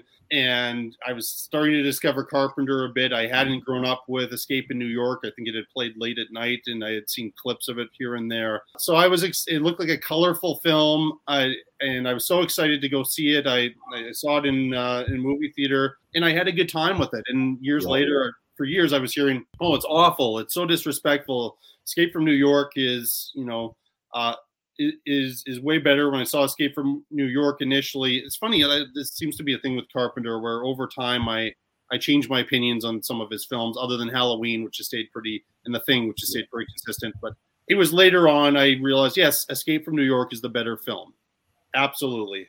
But I had a good time when I saw Escape from LA in theaters. I had a good time preparing it for this show.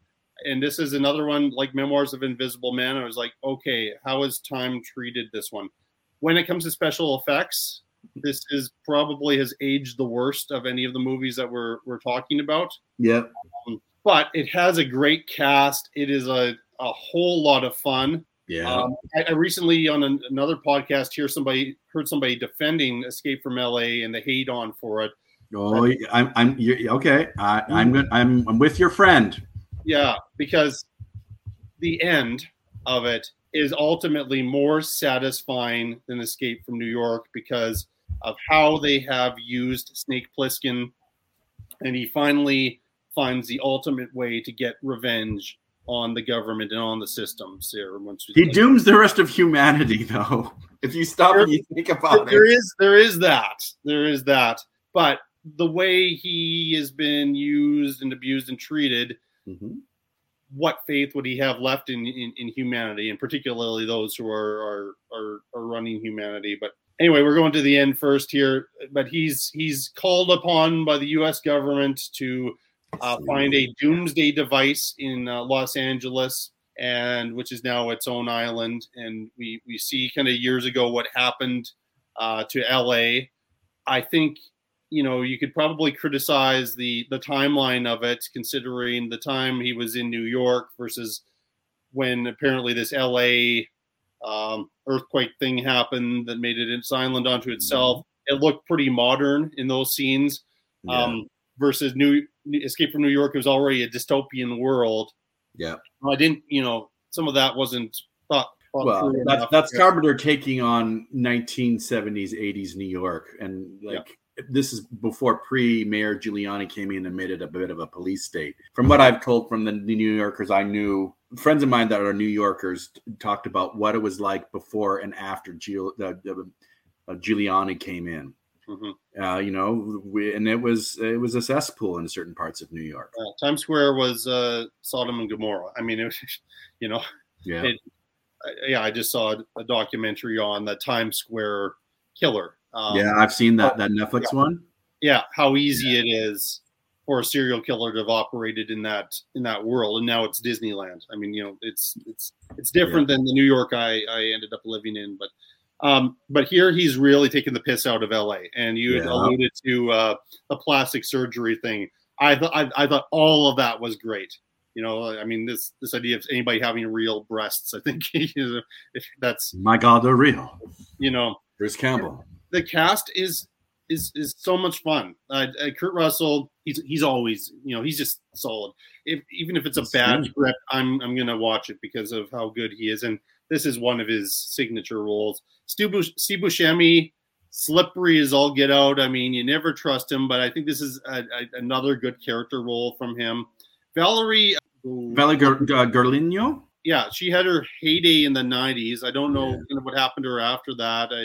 I really liked her presence in films, and I think she holds her own with Golino. I'm sorry, Valeria, if I've saying your name wrong. I apologize. Yeah, she sends me an email after every show. Yeah, I'm sure she listens to this podcast all the time too. And the late great Peter Valerie, by the way. Peter Fonda is so much fun. And then a year before Pamela Grier showed up as Jackie Brown, we have Pam Grier playing a transsexual character. Transgender character, sorry. I think the cast works. This is the one where I said this is so much like Robert Rodriguez. Actually, this and the last two, and Vampires, which we're going to talk about, is very Robert Rodriguez as well, in some ways, not all. But I really like how the movie is made, creative cinematography.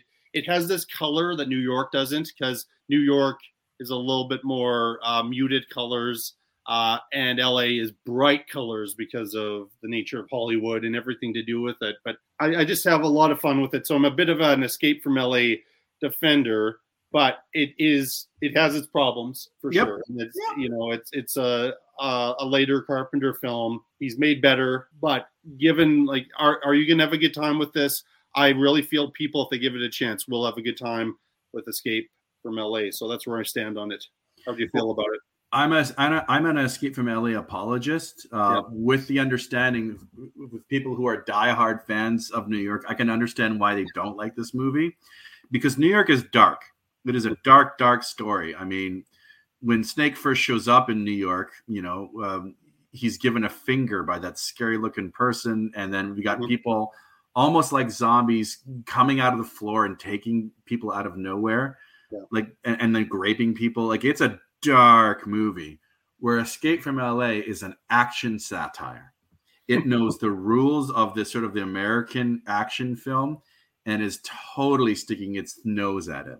Like, this is pre-Scream. A lot of people will say, New Nightmare was that sort of meta thing. And I'm like, well, all right, but Escape from LA was sticking its nose at the action blockbuster while being one. And that's what it is. It's a sci-fi action satire comedy. And I think that's lost on a lot of people. But I can also understand, their Snake, even though, the Clint Eastwood character, the man with no name in a lot of ways, escapes a very dark and harsh world where LA, sure, it's dark and there's bodies all over, but there's always this tongue-in-cheek that goes on with it, which I giggle at. Him surfing down Mulholland Drive. That's so fun. It's so much fun, and it's Peter. It looks easy, but it is fun. Yeah, no, it's fun, and you giggle. I do think the jokes are of its time. Very nice. At the time, I laughed. I even loved the trailer for this movie, and the sort of anti-establishment of it. Once again, we got Stacy Keach. It's always good to see him. We've got Cliff Robertson. We've got Jeff Amata. I'll talk about briefly. Who else we got? I'm trying to think. Michelle Forbes. Always good to see her. Oh yeah, she's so good in that. Yeah. I think of her in California and so many wonderful movies. That, again, she was kind of a '90s actor. I mean, give her some work. I do think the villain is a lot stronger in New York instead of George Coroface. Yes, we had Isaac Hayes as the real big bad in New York. I do wonder how much up against it this film was from its making to getting its release date. Because even when I saw it in theaters in 96 is when LA came out. 96, yeah. The special effects, they looked unfinished. From, we're seeing the earthquake to when Snake gets into that, that nuclear charged submarine and he goes through underwater Universal Studios. At that time, the special effects were advanced enough that I went, ooh, this looks unfinished or very cheap. And this was not a cheap production in a lot of ways. I think it was like $60 or $70 million. So I do kind of wonder how much up against it they were making this movie. But it's a gigantic satire. And I think if you go in knowing that and knowing what all the tropes of the American action film and how it's taking the piss out of it, I think your appreciation of it goes. The snappy dialogue, even when Snake is being brought down, talking about who's going to give me the antidote, and the guys say someone will be waiting, and Pliskin replies, so none of you, and they go nope, and then he goes and he tries to kill Keach and the other characters, and they're like, we thought we'd try that. The dialogue is at times just hilarious. Story, gotta smoke. I mean, now. I will give Parsons criticism on this is that Snake Plissken knows he's in a movie, and that kills any real tension. We know that Plissken is going to get out of this. Just like in a lot of ways, we knew that he was going to survive New York. I think to make that movie even more memorable, and if they ever do make a sequel, and they're threatening to do another one, which please God do it. Time's taken for that one, I guess. Well, yeah, but Russell's star is still shining bright. Escape from Cleveland, they keep on, or even Escape from World. I think I would love to see Plissken not survive the next one. Yeah, because Plissken does feel like he knows that he's in a movie and he will get out of it. Now I do, but it's like a James Bond movie in a lot of ways. For the most part, we know, and same with the Clint Eastwood movies. Like there's a certain formula to it where our hero, no matter how up against he, she, or they are up against it, they will get out of it. That's melodrama in a lot of ways. If Bruce Willis is starring in something called Die Hard, Bruce, he will pull it out at the end. So that kills any real pathos.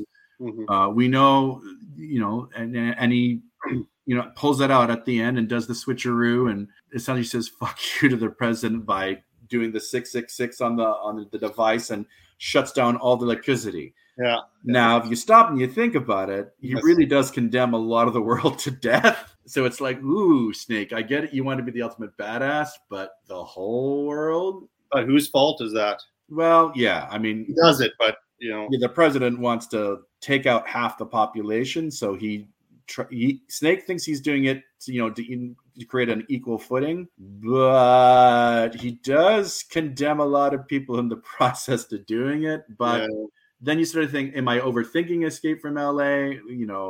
I do love the stick it to the man mentality that once again is a through line through Carpenter's film, the anti-establishment of it. There's a certain romantic notion to it, but he does condemn a lot of people to death by his decision by the end. So it's like, I know, Snake, you're not a hero, you're an anti-hero. Yeah, I mean, a lot of movies are like that if you think about it, and that's something I've kind of gone back and forth with Larry on, and when reviewing a movie, when I end up cheering for probably a morally nefarious character that the movie has put as our anti-hero. I think that you touched on why this wasn't a successful film. It's because people took it way too seriously, overthought it, and really it was just, I don't know, when it came out, maybe they rushed it, I don't know, but it was just kind of there. But I was like, it was a good time. It wasn't like making 10 best lists or anything like that, but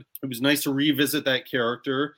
It had been a long time. Sometimes that's a bit of a problem to have a sequel years and years later. We've seen it work sometimes, we've seen it not work, but I would have trouble saying to somebody avoid Escape from LA because I had fun with it. It had diminished a little bit from when my memories of it. I will admit that, where some of these were better than my earlier memories, but I still it has some charm and some quality, and it's just one I want to push out there and promote to more people to check out. A lot of people have seen New York. Maybe they haven't. Maybe they should check out New York as well because it's been a few years. But Escape from LA is not as bad as its reputation. No. And like I said, I'm a defender of it. I can understand why people don't like it. The concept from New York is so strong is what happens if we live in a society where we're going to put all our undesirables in one section of the world. Like I kind of laughed that the Valeria Golino character I'm put in there because I'm a Muslim. I'm put in there because I'm gay. I'm put in there because I'm a transgender. All the quote unquote non-Christian elements of society, non-white Christian elements of society are put into this melting pot. They're criminals. Being ahead of his time, I think. I will argue because we had a lot of meta sci-fi, more horror movies that are making fun of all the rules of their specific genre. I think Escape from LA is a little ahead of its time in that regard. Yes, that's true. It's good to see Jeff Amata. He's another guy. I've been doing a lot of late, especially after doing the whole Van Damme episode on Wreck and Review. I'm growing a greater appreciation for stunt people and their practical effects. Jeff Amata is a guy that has worked with Carpenter, but with a lot of martial art movies. So it's always good to see him in that movie. He's one of the guys that's part of Carjack Malone, aka Pam Grier's crew, and says, "We do the night winds."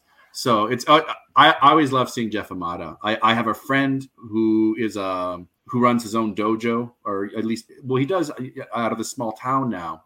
Greg, if you're listening, props to you. But he's actually worked and studied with Jeff Amata and has had some great stories. Yeah. So me personally, it's always nice to see Jeff Amata in a film and go, "Hey, Jeff."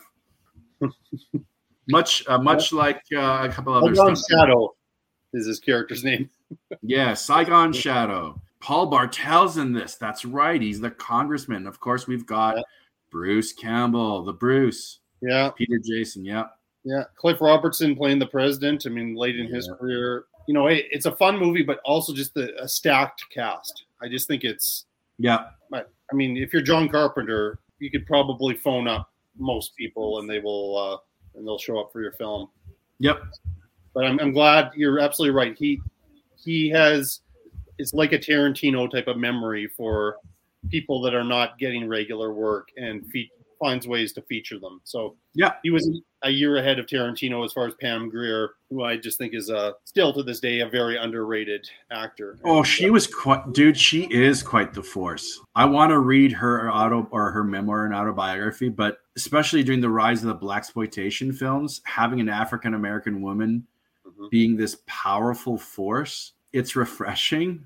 Like, man, I watched Coffee recently. That's really good. People need to see another film called Sugar Hill. It's not Pam Grier, but it's a blaxploitation revenge horror film in a lot of ways. That's something else I've been kind of digging of late. I don't know. I'm a big Pam, and she's still a beautiful woman. I think she's in her 60s now. She does the odd TV thing or whatever here, but no, I understand your deep affection for Pam Grier. But I kept thinking with after Jackie Brown, she's going to be getting tons of work, and it's just weird how Hollywood works in that way. But I'm glad that like those really smart auteur directors know how special she is. Yeah, and how special so many of these.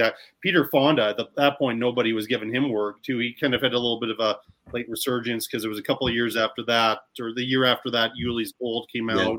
Yeah. Fuck, I love his character. I love his character in this movie. Limey, Limey's so good. He was so much fun. Yeah. He's so much fun in Escape from LA. So fun is the key word here. If you want to, it is fun, and that's something that New York isn't quite. New York is thrilling, heavy. Yeah, it's a lot heavier. I mean, it's still a genre film, but LA is fun. You could argue that New York in general is heavier, and LA is, at least on a surface level. Oh, it's way lighter. It's way lighter in tone. Even the color palette. Cities themselves are that way too. So the color palette is way lighter. I mean, we even spoilers. We know that the Galeno character is going to die the second she says that line. Freedom, bang. But doesn't waste much time with that. I mean, and that's the punchline. There's the setup for the joke, and then there's the punchline. Yeah, I think we both like it, so I'm relieved. I wasn't sure how you. I was trying to remember. No. I've always been a big defender of LA. I think over time I can definitely understand the criticisms of it, but I'm way more looking past its flaws, especially because a lot of people think Scream is the first real meta movie. And I don't know if LA is the first real meta movie as well. I'm sure there are other films that can make that claim, but long before Scream, long before New Nightmare, there was Escape from LA. So sorry, folks.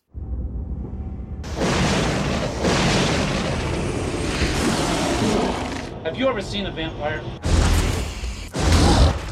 Forget whatever you've seen in the movies. It's not like they're seducing everybody in sight with cheesy Eurotrash accents, all right? They don't turn into bats. Crosses don't work. You want to kill one, you drive a wooden stake right through his heart. We think we got a nest inside this place. And chances are we'll find a master in here somewhere. I know your parents were bitten by vampires and you were raised by the church to be its master slayer. No one knows vampires better than he does. Open wide, baby. But he met his match when he met the master who started it all. Jack Crow. He was a priest. It's the first known case of vampirism. The first and most powerful. You are the only one who faced Alec and survived. The master vampire has a telepathic link with his victims. You're gonna help us find them. It's a cross. For 600 years, Valak has wanted to live in the daylight. A master vampire able to walk in the sun, unstoppable. Biggest nest of blood drinking mothers the world has ever known. Time to kill some vampires.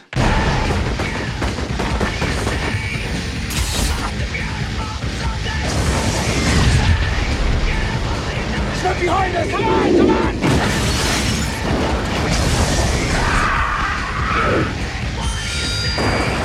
You can't kill me. James Woods. From the master of terror comes a new breed of evil. John Carpenter's vampires. You never told me they could do that. I didn't know they could do that.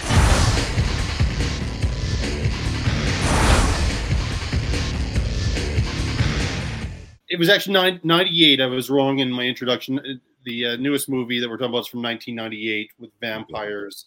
And either I saw it with you or I saw it around the same time you did, and we had some conversations about it. I'm curious where you are with vampires now, because you brought up some points that I just did not get when I first saw it. And I was like, yeah. And then that was still, I remembered some things that you said from back then, going back to this one. So this is the third one I would say that I had watched when it first came out, and I was going in and like, I'm not sure where I'm going to be standing with vampires. Ultimately, controversially, I love vampires. It's just the momentum, the energy. I am a sucker for this kind of, like you mentioned how much he's a fan of, Carpenter's a fan of Westerns. No, this is a Western. And I am, this is a horror Western. And I am a bit of a sucker for that kind of setting. And James Woods is making a meal of this role, but I feel like it's somewhat in control. There are some directors that let James Woods kind of chew up the scenery. He chews some scenery, but I think it's the right amount of James Woods. The music is great, as it is with all Carpenter films. It's not a hot take in any way. The look, again, Carpenter knows how to, or with his leads, knows how to costume a character, but he has a really cool look. Like James Woods, to me, is not a cool person, but he looks cool in this movie. And some of the violence and the scenes are just so well edited. And I think this is one of Wood's best roles as far as a genre piece versus when he's doing like the Ghost of Mississippi or the Salvador or the For Your Considerations movies, but he just went all out for this one. I remember the Cheryl Lee character. You had some trouble with like how, and we've already said Carpenter sometimes isn't great at writing women, and how she gets treated. Spoilers for early on, she gets turned into a vampire fairly early on in the movie, and then basically gets manhandled and dragged through the rest of the picture. Also, it's hard to watch. It becomes so over the top. I also don't buy the Baldwin Lee romance. That just isn't computing as much, and probably should have been dropped from the film. There are some, like as there are in a lot of his films, there's some pretty bad one-liners. Somehow the ones that Woods delivers work because of the nature of his character. Snake Plissken can do the same thing, can get away with a kind of a bad line and kind of elevate it a bit. So I still really, really like this movie, even though I think 2022, 2023 audiences could find a lot to dislike about vampires. But it brings the violence, it brings the horror, it brings the momentum. I see a lot of Robert Rodriguez in this as well. Rodriguez does some different things, but that combination of a Western with a supernatural element, there is a bit of a From Dusk Till Dawn idea in here. Another criticism I have is I wasn't that shocked by a plot twist kind of late in the film because of the actor who's playing the role. They're going to bring in Maximilian Schell for a film and give him nothing to do. But no, the second we see Maximilian Schell, it's just like, okay, you're the one of the bad guys. And we've seen John Carpenter and his thoughts of the Catholic Church and other movies too. So, Well, he is anti-organized group. And I deeply respect that. I think that's something that I can connect with. I've always felt different as a person anyways. I'm not a neurotypical human being, and just learning to adjust the world through that way. I can respect that. I'm not big on any organized group, to be perfectly honest. I think that's one thing that I can connect with Carpenter. Yeah. I think the group can definitely suppress the individual. Not that individualism has its own criticisms, but yeah, let's. Well, I want to start talking about what works for vampires before I get into my criticisms of it. I love the effects. The slaughter at the hotel is awesome. It's what an action sequence. I mean, just unbelievable.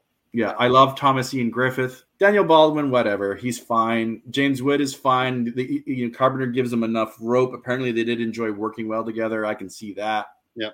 Carpenter talking about, I don't agree with Jimmy's politics, but I definitely agree with Jimmy as an actor, and he's very smart. He's a Mesa graduate. I love that the vampires are not the romantic Anne Rice kind of vampires. Like, these are very much monsters. Mm-hmm. And any time that the film has any sort of real tension, like even in the beginning when they go into the house and they have that shot going towards the door, and then the door opens and we can sort of see inside the house and all the darkness. That stuff works. Honestly, if it just would have been stayed on the raid itself, I think I would have enjoyed Vampires a whole lot more. This feels very much like Carpenter doing a Sam Peckinpah movie. I can see that. Sam Peckinpah was a very hard-nosed, raging alcoholic, misogynistic filmmaker. I love a lot of his films, but Bring Me the Head of Alfredo Garcia, I think, is a brilliant movie. I've been trying to watch that movie for years. I wish I could get my hands on a copy of it. I can lend you a copy. I've got it. It was my birthday present last year. Unbelievable performance by its two leads. But I think, especially in a 2022, 23 almost year now, folks. And I don't think Peckinpah was above criticizing himself, but the Jack Cross character, is that what we're going to call him? Jack Crow. Jack Crow. Yeah. Is straight out of a Sam Peckinpah movie where he's an anti-hero, but we're supposed to have some sort of redeeming value. His racism, his bigotry, and definitely his misogyny is hard to take. Now, the Cheryl Lee character, we can take a couple of ways, because in a lot of ways, both the Daniel Baldwin and the James Woods characters cannot handle her. Woods' character sort of knows how dangerous she is, but even the moments of weaknesses that the Cheryl Lee character brings his guards down, the Crow character, like, he can't handle her. And neither can the Baldwin character, because eventually she infects the Daniel Baldwin character. But I remember even watching the film in the theater going, oh man, like the tying of the bed and the punching her and kicking her around. It makes it really hard in a lot of ways for me to go on their journey. Now, I get it. It takes a wolf to take on a wolf. And I can understand what Carpenter was trying to do. And you know what? Maybe making them so anti-hero, I can get it. But I don't know. It really, there's a huge difference between the Snake Plissken character and this character. Mm-hmm. Like, Plissken is almost asexual. He doesn't glorify. He doesn't, he's just, it's him and the mission. And any other character, he unless you're there to help him achieve his goal, doesn't matter if you're a man or a woman. If you're in his way, he's just like, meh, and doesn't really treat them badly. And now, granted, I might think he's slightly hetero because he does sort of respond to the Galeno character in LA. Yeah, a bit, yeah. But he's almost asexual, and I do respect that character a lot more than the Woods character. But I do understand what he's going for, is that, here's a character who's been so destroyed by the life he's had, and there's lots of Catholic Church, like the movie, how the Catholic Church is portrayed is pretty funny with the bank accounts and everything, and the vampire bank accounts. It is kind of funny in that regard. Apparently, the novel is called Vampires with a $sign. That's right. Yes, it is based by John Stakey. But it's hard to take, and I almost wish, instead of making a prostitute, if they made it a child, how much different that movie would have been. Because making it someone completely innocent, I could have followed the vampire hunters a lot more. In a lot of ways, it just, the ugliness of it kind of took me out of it, and that's kind of the criticism of it. But I can get what Carpenter was going for. It feels very much like a 1970s Sam Peckinpah film. I hadn't made that, but it makes perfect sense when you're saying that as far as Peckinpah, because I don't think at the time I saw this I'd watched as much Peckinpah. I recently reviewed Straw Dogs on the podcast, and treatment of women in that one is interesting too. No, but it is. It's hard. Now, I do think she's a force to be reckoned with. Like, even when she's tied up, you can argue that she's planting the seeds of her betrayal, and they don't know how to handle her. They don't. She breaks free, but it's hard to take. It's hard watching how they treat her. Like, I feel like Cheryl Lee has been kind of being given a hard time in her career. Laura Palmer and all that. She's often in things that get kind of bad reviews, but I think she is actually a pretty good actor. Given the right material, she is fucking brilliant in a little scene movie called Bliss, which is an adult take on human sexuality and trauma. That and Damage are two films back to back that have a lot in common. Film lovers, check out a movie called Bliss with her and Terrence Stamp. And who's the male actor? Another 90s stalemate. He's in Nightbreed, The Program. Craig Schaefer. Yeah. All three of them are brilliant in it. It's a great Shirley. That one, yes, I haven't seen it. Shirley performance. It's great. It's awesome. Adult, and it's an adult movie about human sexuality, not like American Pie and whatnot. It's an adult film. Here's what I kind of would say. I think I agree with you on the making her a prostitute. I mean, first of all, it's a cliche for one thing. I wonder, because when she becomes a vampire, then she's the monster, and then has to be dealt with as a monster. And again, James Woods is smarter than Daniel Baldwin. Yeah, as he knows what he's dealing with. He just can't figure out a way to control this. He lets his guard down. I wonder if like the steps they had taken, if because you were thinking of it being a child, or like the Kirsten Dunst type of thing in An Interview with a Vampire, that would be very interesting. I'd love to see that movie. But what if it had been a male character, tying the male to the bed, punching out? What would that reaction have been as disconcerting? Well, they would have to treat the child differently in a lot of ways, or maybe just make it a male. I don't know. For me, it's and this is also just being a father of a daughter. It's hard to watch. It was hard to watch in '98. And it's even harder to watch now. It makes it unsettling. And I get the fact that these are monsters. Yeah. That their whole goal is no longer a woman. She's a vampire. Right? Yeah, she's a vampire. I can understand that. But we're still seeing her in her human form, I guess. And that's maybe too hard. A Baldwin to me is kind of the weak link here. I can see that. Yeah, I think his biggest success was on that Homicide TV show. I think that was probably well cast, and he's a villain in one of the Karate Kid movies. And I know my wife. Oh, that's right. Yeah, my wife loves Cobra Kai. I haven't seen it yet. It's on my to-do list. I haven't either. So he has a good role in that. But yeah, just the momentum of it, and I guess I am because I have become a Peckinpah fan. So it makes sense for me to like this, and I'm a big fan of just these kind of Texas Mexican settings. Maybe I'm a little bit too much of a sucker for it, but I love the aesthetics of it. Mm-hmm. I do. My problems with it are how they treat some of the characters. And Carpenter didn't write the screenplay, of course. It's Don Jacoby. Yeah. I found the first half an hour, 45 minutes chilling, but once they're really on the road, it becomes a road action film. And I knew that good was going to triumph over evil per se, that they were going to stop the main baddie. But the journey's fun. I mean, I don't know. I had a good time on that journey, and I like the climax of it. It is big. It is, Tim McGee plays the other.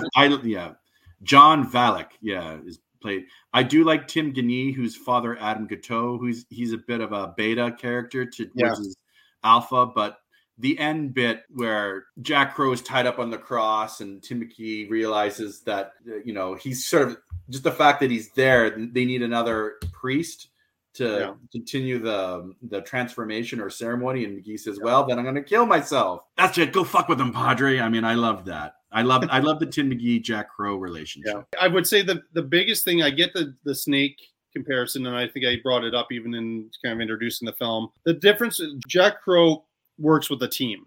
Like we see that in the opening sequence. He's not a lone wolf. Nope. He plays by his own rules, and the team has to go along with it. But he's not really a lone wolf, and that's why maybe that's a bit of a different thing than Snake, who does what he needs to do for the mission. I still think there's a mission here that Jack Crow is trying to complete, but he is relying on other people, and that's where some of the problems. But again, towards the end, then he needs the help from others. I get it. Again, I feel like I'm repeating myself with a lot of these reviews. This is not a movie that gets talked about as much as I think it should. I think people need to check it out with the warnings that you have have given about it and kind of form their own opinions, because, you know, a lot of the, particularly the 90s Carpenter movies, just they don't seem to get mentioned as much as his 80s stuff. And the run he had in the 80s was spectacular, no doubt about it, and a real variety of films in there. But I kind of wanted to have a show which mentions kind of this later part of his career. And I'm putting forward this argument that he was a great director in the 70s and 80s, but he was a great director in the 90s. And if he put together a film and decided to do it today, it would be great. It might be different. People evolve. Things change. Cinema's changed in the last 40 plus years. But I don't think any of these movies are bad. There's something interesting and good about each one. So unfortunately, now we have to distribute some points there. Was there anything else you wanted to say about vampires before we... No, I think that's about it. I'm gonna give you assholes a chance. What do you say we play a little Bangkok Rules?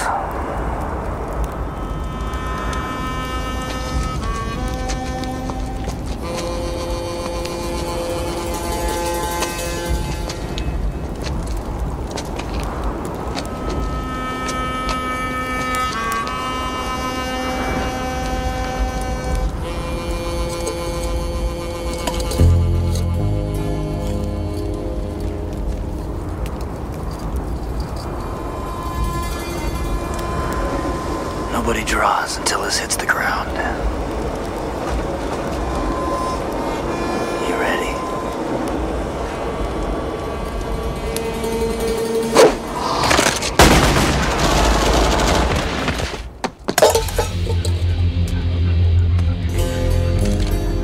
Draw. Lee, thank you for being back on the Shelf Shedding Movie Show. I've appreciated Thank you for having me, my friend. And, you know, 6 movies reviewing, it's a time commitment, you know, and so I just appreciate you, and there'll always be an open door if you want to come and talk movies, but you're a busy guy for sure, and I know how that goes. Plus, Mr. Parsons keeps you busy with a bunch of shows for his show. Life is busy. Yeah, life tends to be, it gets more and more each day. But so it's time to put some points together for these 6 John Carpenter movies. So starting off with Prince of Darkness. How many points did you give Prince of Darkness? Well, if my math is correct, I gave Prince of Darkness 10 points. And then Memoirs of Invisible Man. I gave it 5 points. And Body Bags. 5 points. Then we have In the Mouth of Madness. I gave it 20. And Escape from L.A. 15. And finally, Vampires. 5 to round it off. All right, so I'd say, yeah, our points are in different places, but that's okay. So starting off with Prince of Darkness, I told you it had increased big time. I gave it 14 points. Went back to Memoirs of Invisible Man, I gave 9 points to, perhaps generous, but I have some sort of nostalgia for this film and for Chevy Chase. That I get it. Right or wrong. Body Bags, you know, I hopefully I said enough balanced things here, but just against these other movies, it was harder for me to give it a bunch of points. I actually only gave it 3 points, perhaps ungenerous. So, no, I have it at the bottom technically. In the Mouth of Madness, I gave 13 points. Again, trying to balance it out. I feel like I'm almost there. I'm just not over the top with it quite yet. I'm really happy that you like Escape from LA, but I again, against the other films, I gave it 7 points. So I was singing its praises, but it's certainly not a perfect movie, but it's fun and it's entertaining for sure. I'm a loud and proud Escape from LA apologist. Is the best way I could describe that movie. Which is good. And probably our biggest difference is Vampires. I gave it 14 points. I just had such a good time with it. Yes, the scenes are tough to watch for sure, but I guess I was mostly seeing the positives in it, and I went in with my arms crossed, and they became more open as I went through. But I don't disagree with you on any of the points that you made with that film, for sure. And it certainly will not be for everyone. The order is the top film, In the Mouth of Madness, with 33 points, followed by Prince of Darkness with 24. Third place went to Escape from LA with 22 points. In fourth is Vampires with 19 points. Fifth is Memoirs of an Invisible Man with 14. And maybe not surprisingly, given the number of points I gave it, Body Bags is at the bottom with 8. So I have a Scream Factory copy of Body Bags. You get to decide what I do with it. I'm a big supporter of your local library, but also United Way foundations, whether it be something like Value Village. So if you were to donate it either to the local library saying, here's a copy to the library, that'd be cool. Or if you were to drop it off at a place like Value Village or the United Way that sell secondhand clothing, I think that's what I would do with it. Okay. That sounds good. I haven't had luck with the library. That's been one that's a lot of people have suggested. And when I called them up, they weren't taking, I don't know if it's kind of a post or COVID thing or something. They haven't been, at least in Saskatoon, been taking donations recently. I can call again and see if they would do that. I wonder if it's a governmental thing. I don't know. Maybe it is. But yeah, Value Village, for sure, I'll be happy to donate that film. And again, just because it's at the bottom doesn't mean it's a bad film. People should check out Body Bags, and it has its fun moments as well. So all these films do have value to them. It's not like I hate this. I hate them. No. So thanks for doing this again. I want to shout out a few podcasts before we go. Obviously, our friend Larry Parsons' Rank and Review. You mentioned Jean-Claude Van Damme. I know you have some other shows that are coming up, some really big shows for his next season. So you should listen to Rank and Review and listen for Lee's voice. Schlock and Awe, Film Feast, and A Lifetime of Hallmark, all friends of the show. Please check out those podcasts. And as I always end off every show, be kind, be safe, be nice to each other. We're transitioning right now from 2022 to 2023. Each year, I think we're hoping for a more positive new year. We really hope that that's the case. So just, it's okay to differ with people and have different God, please.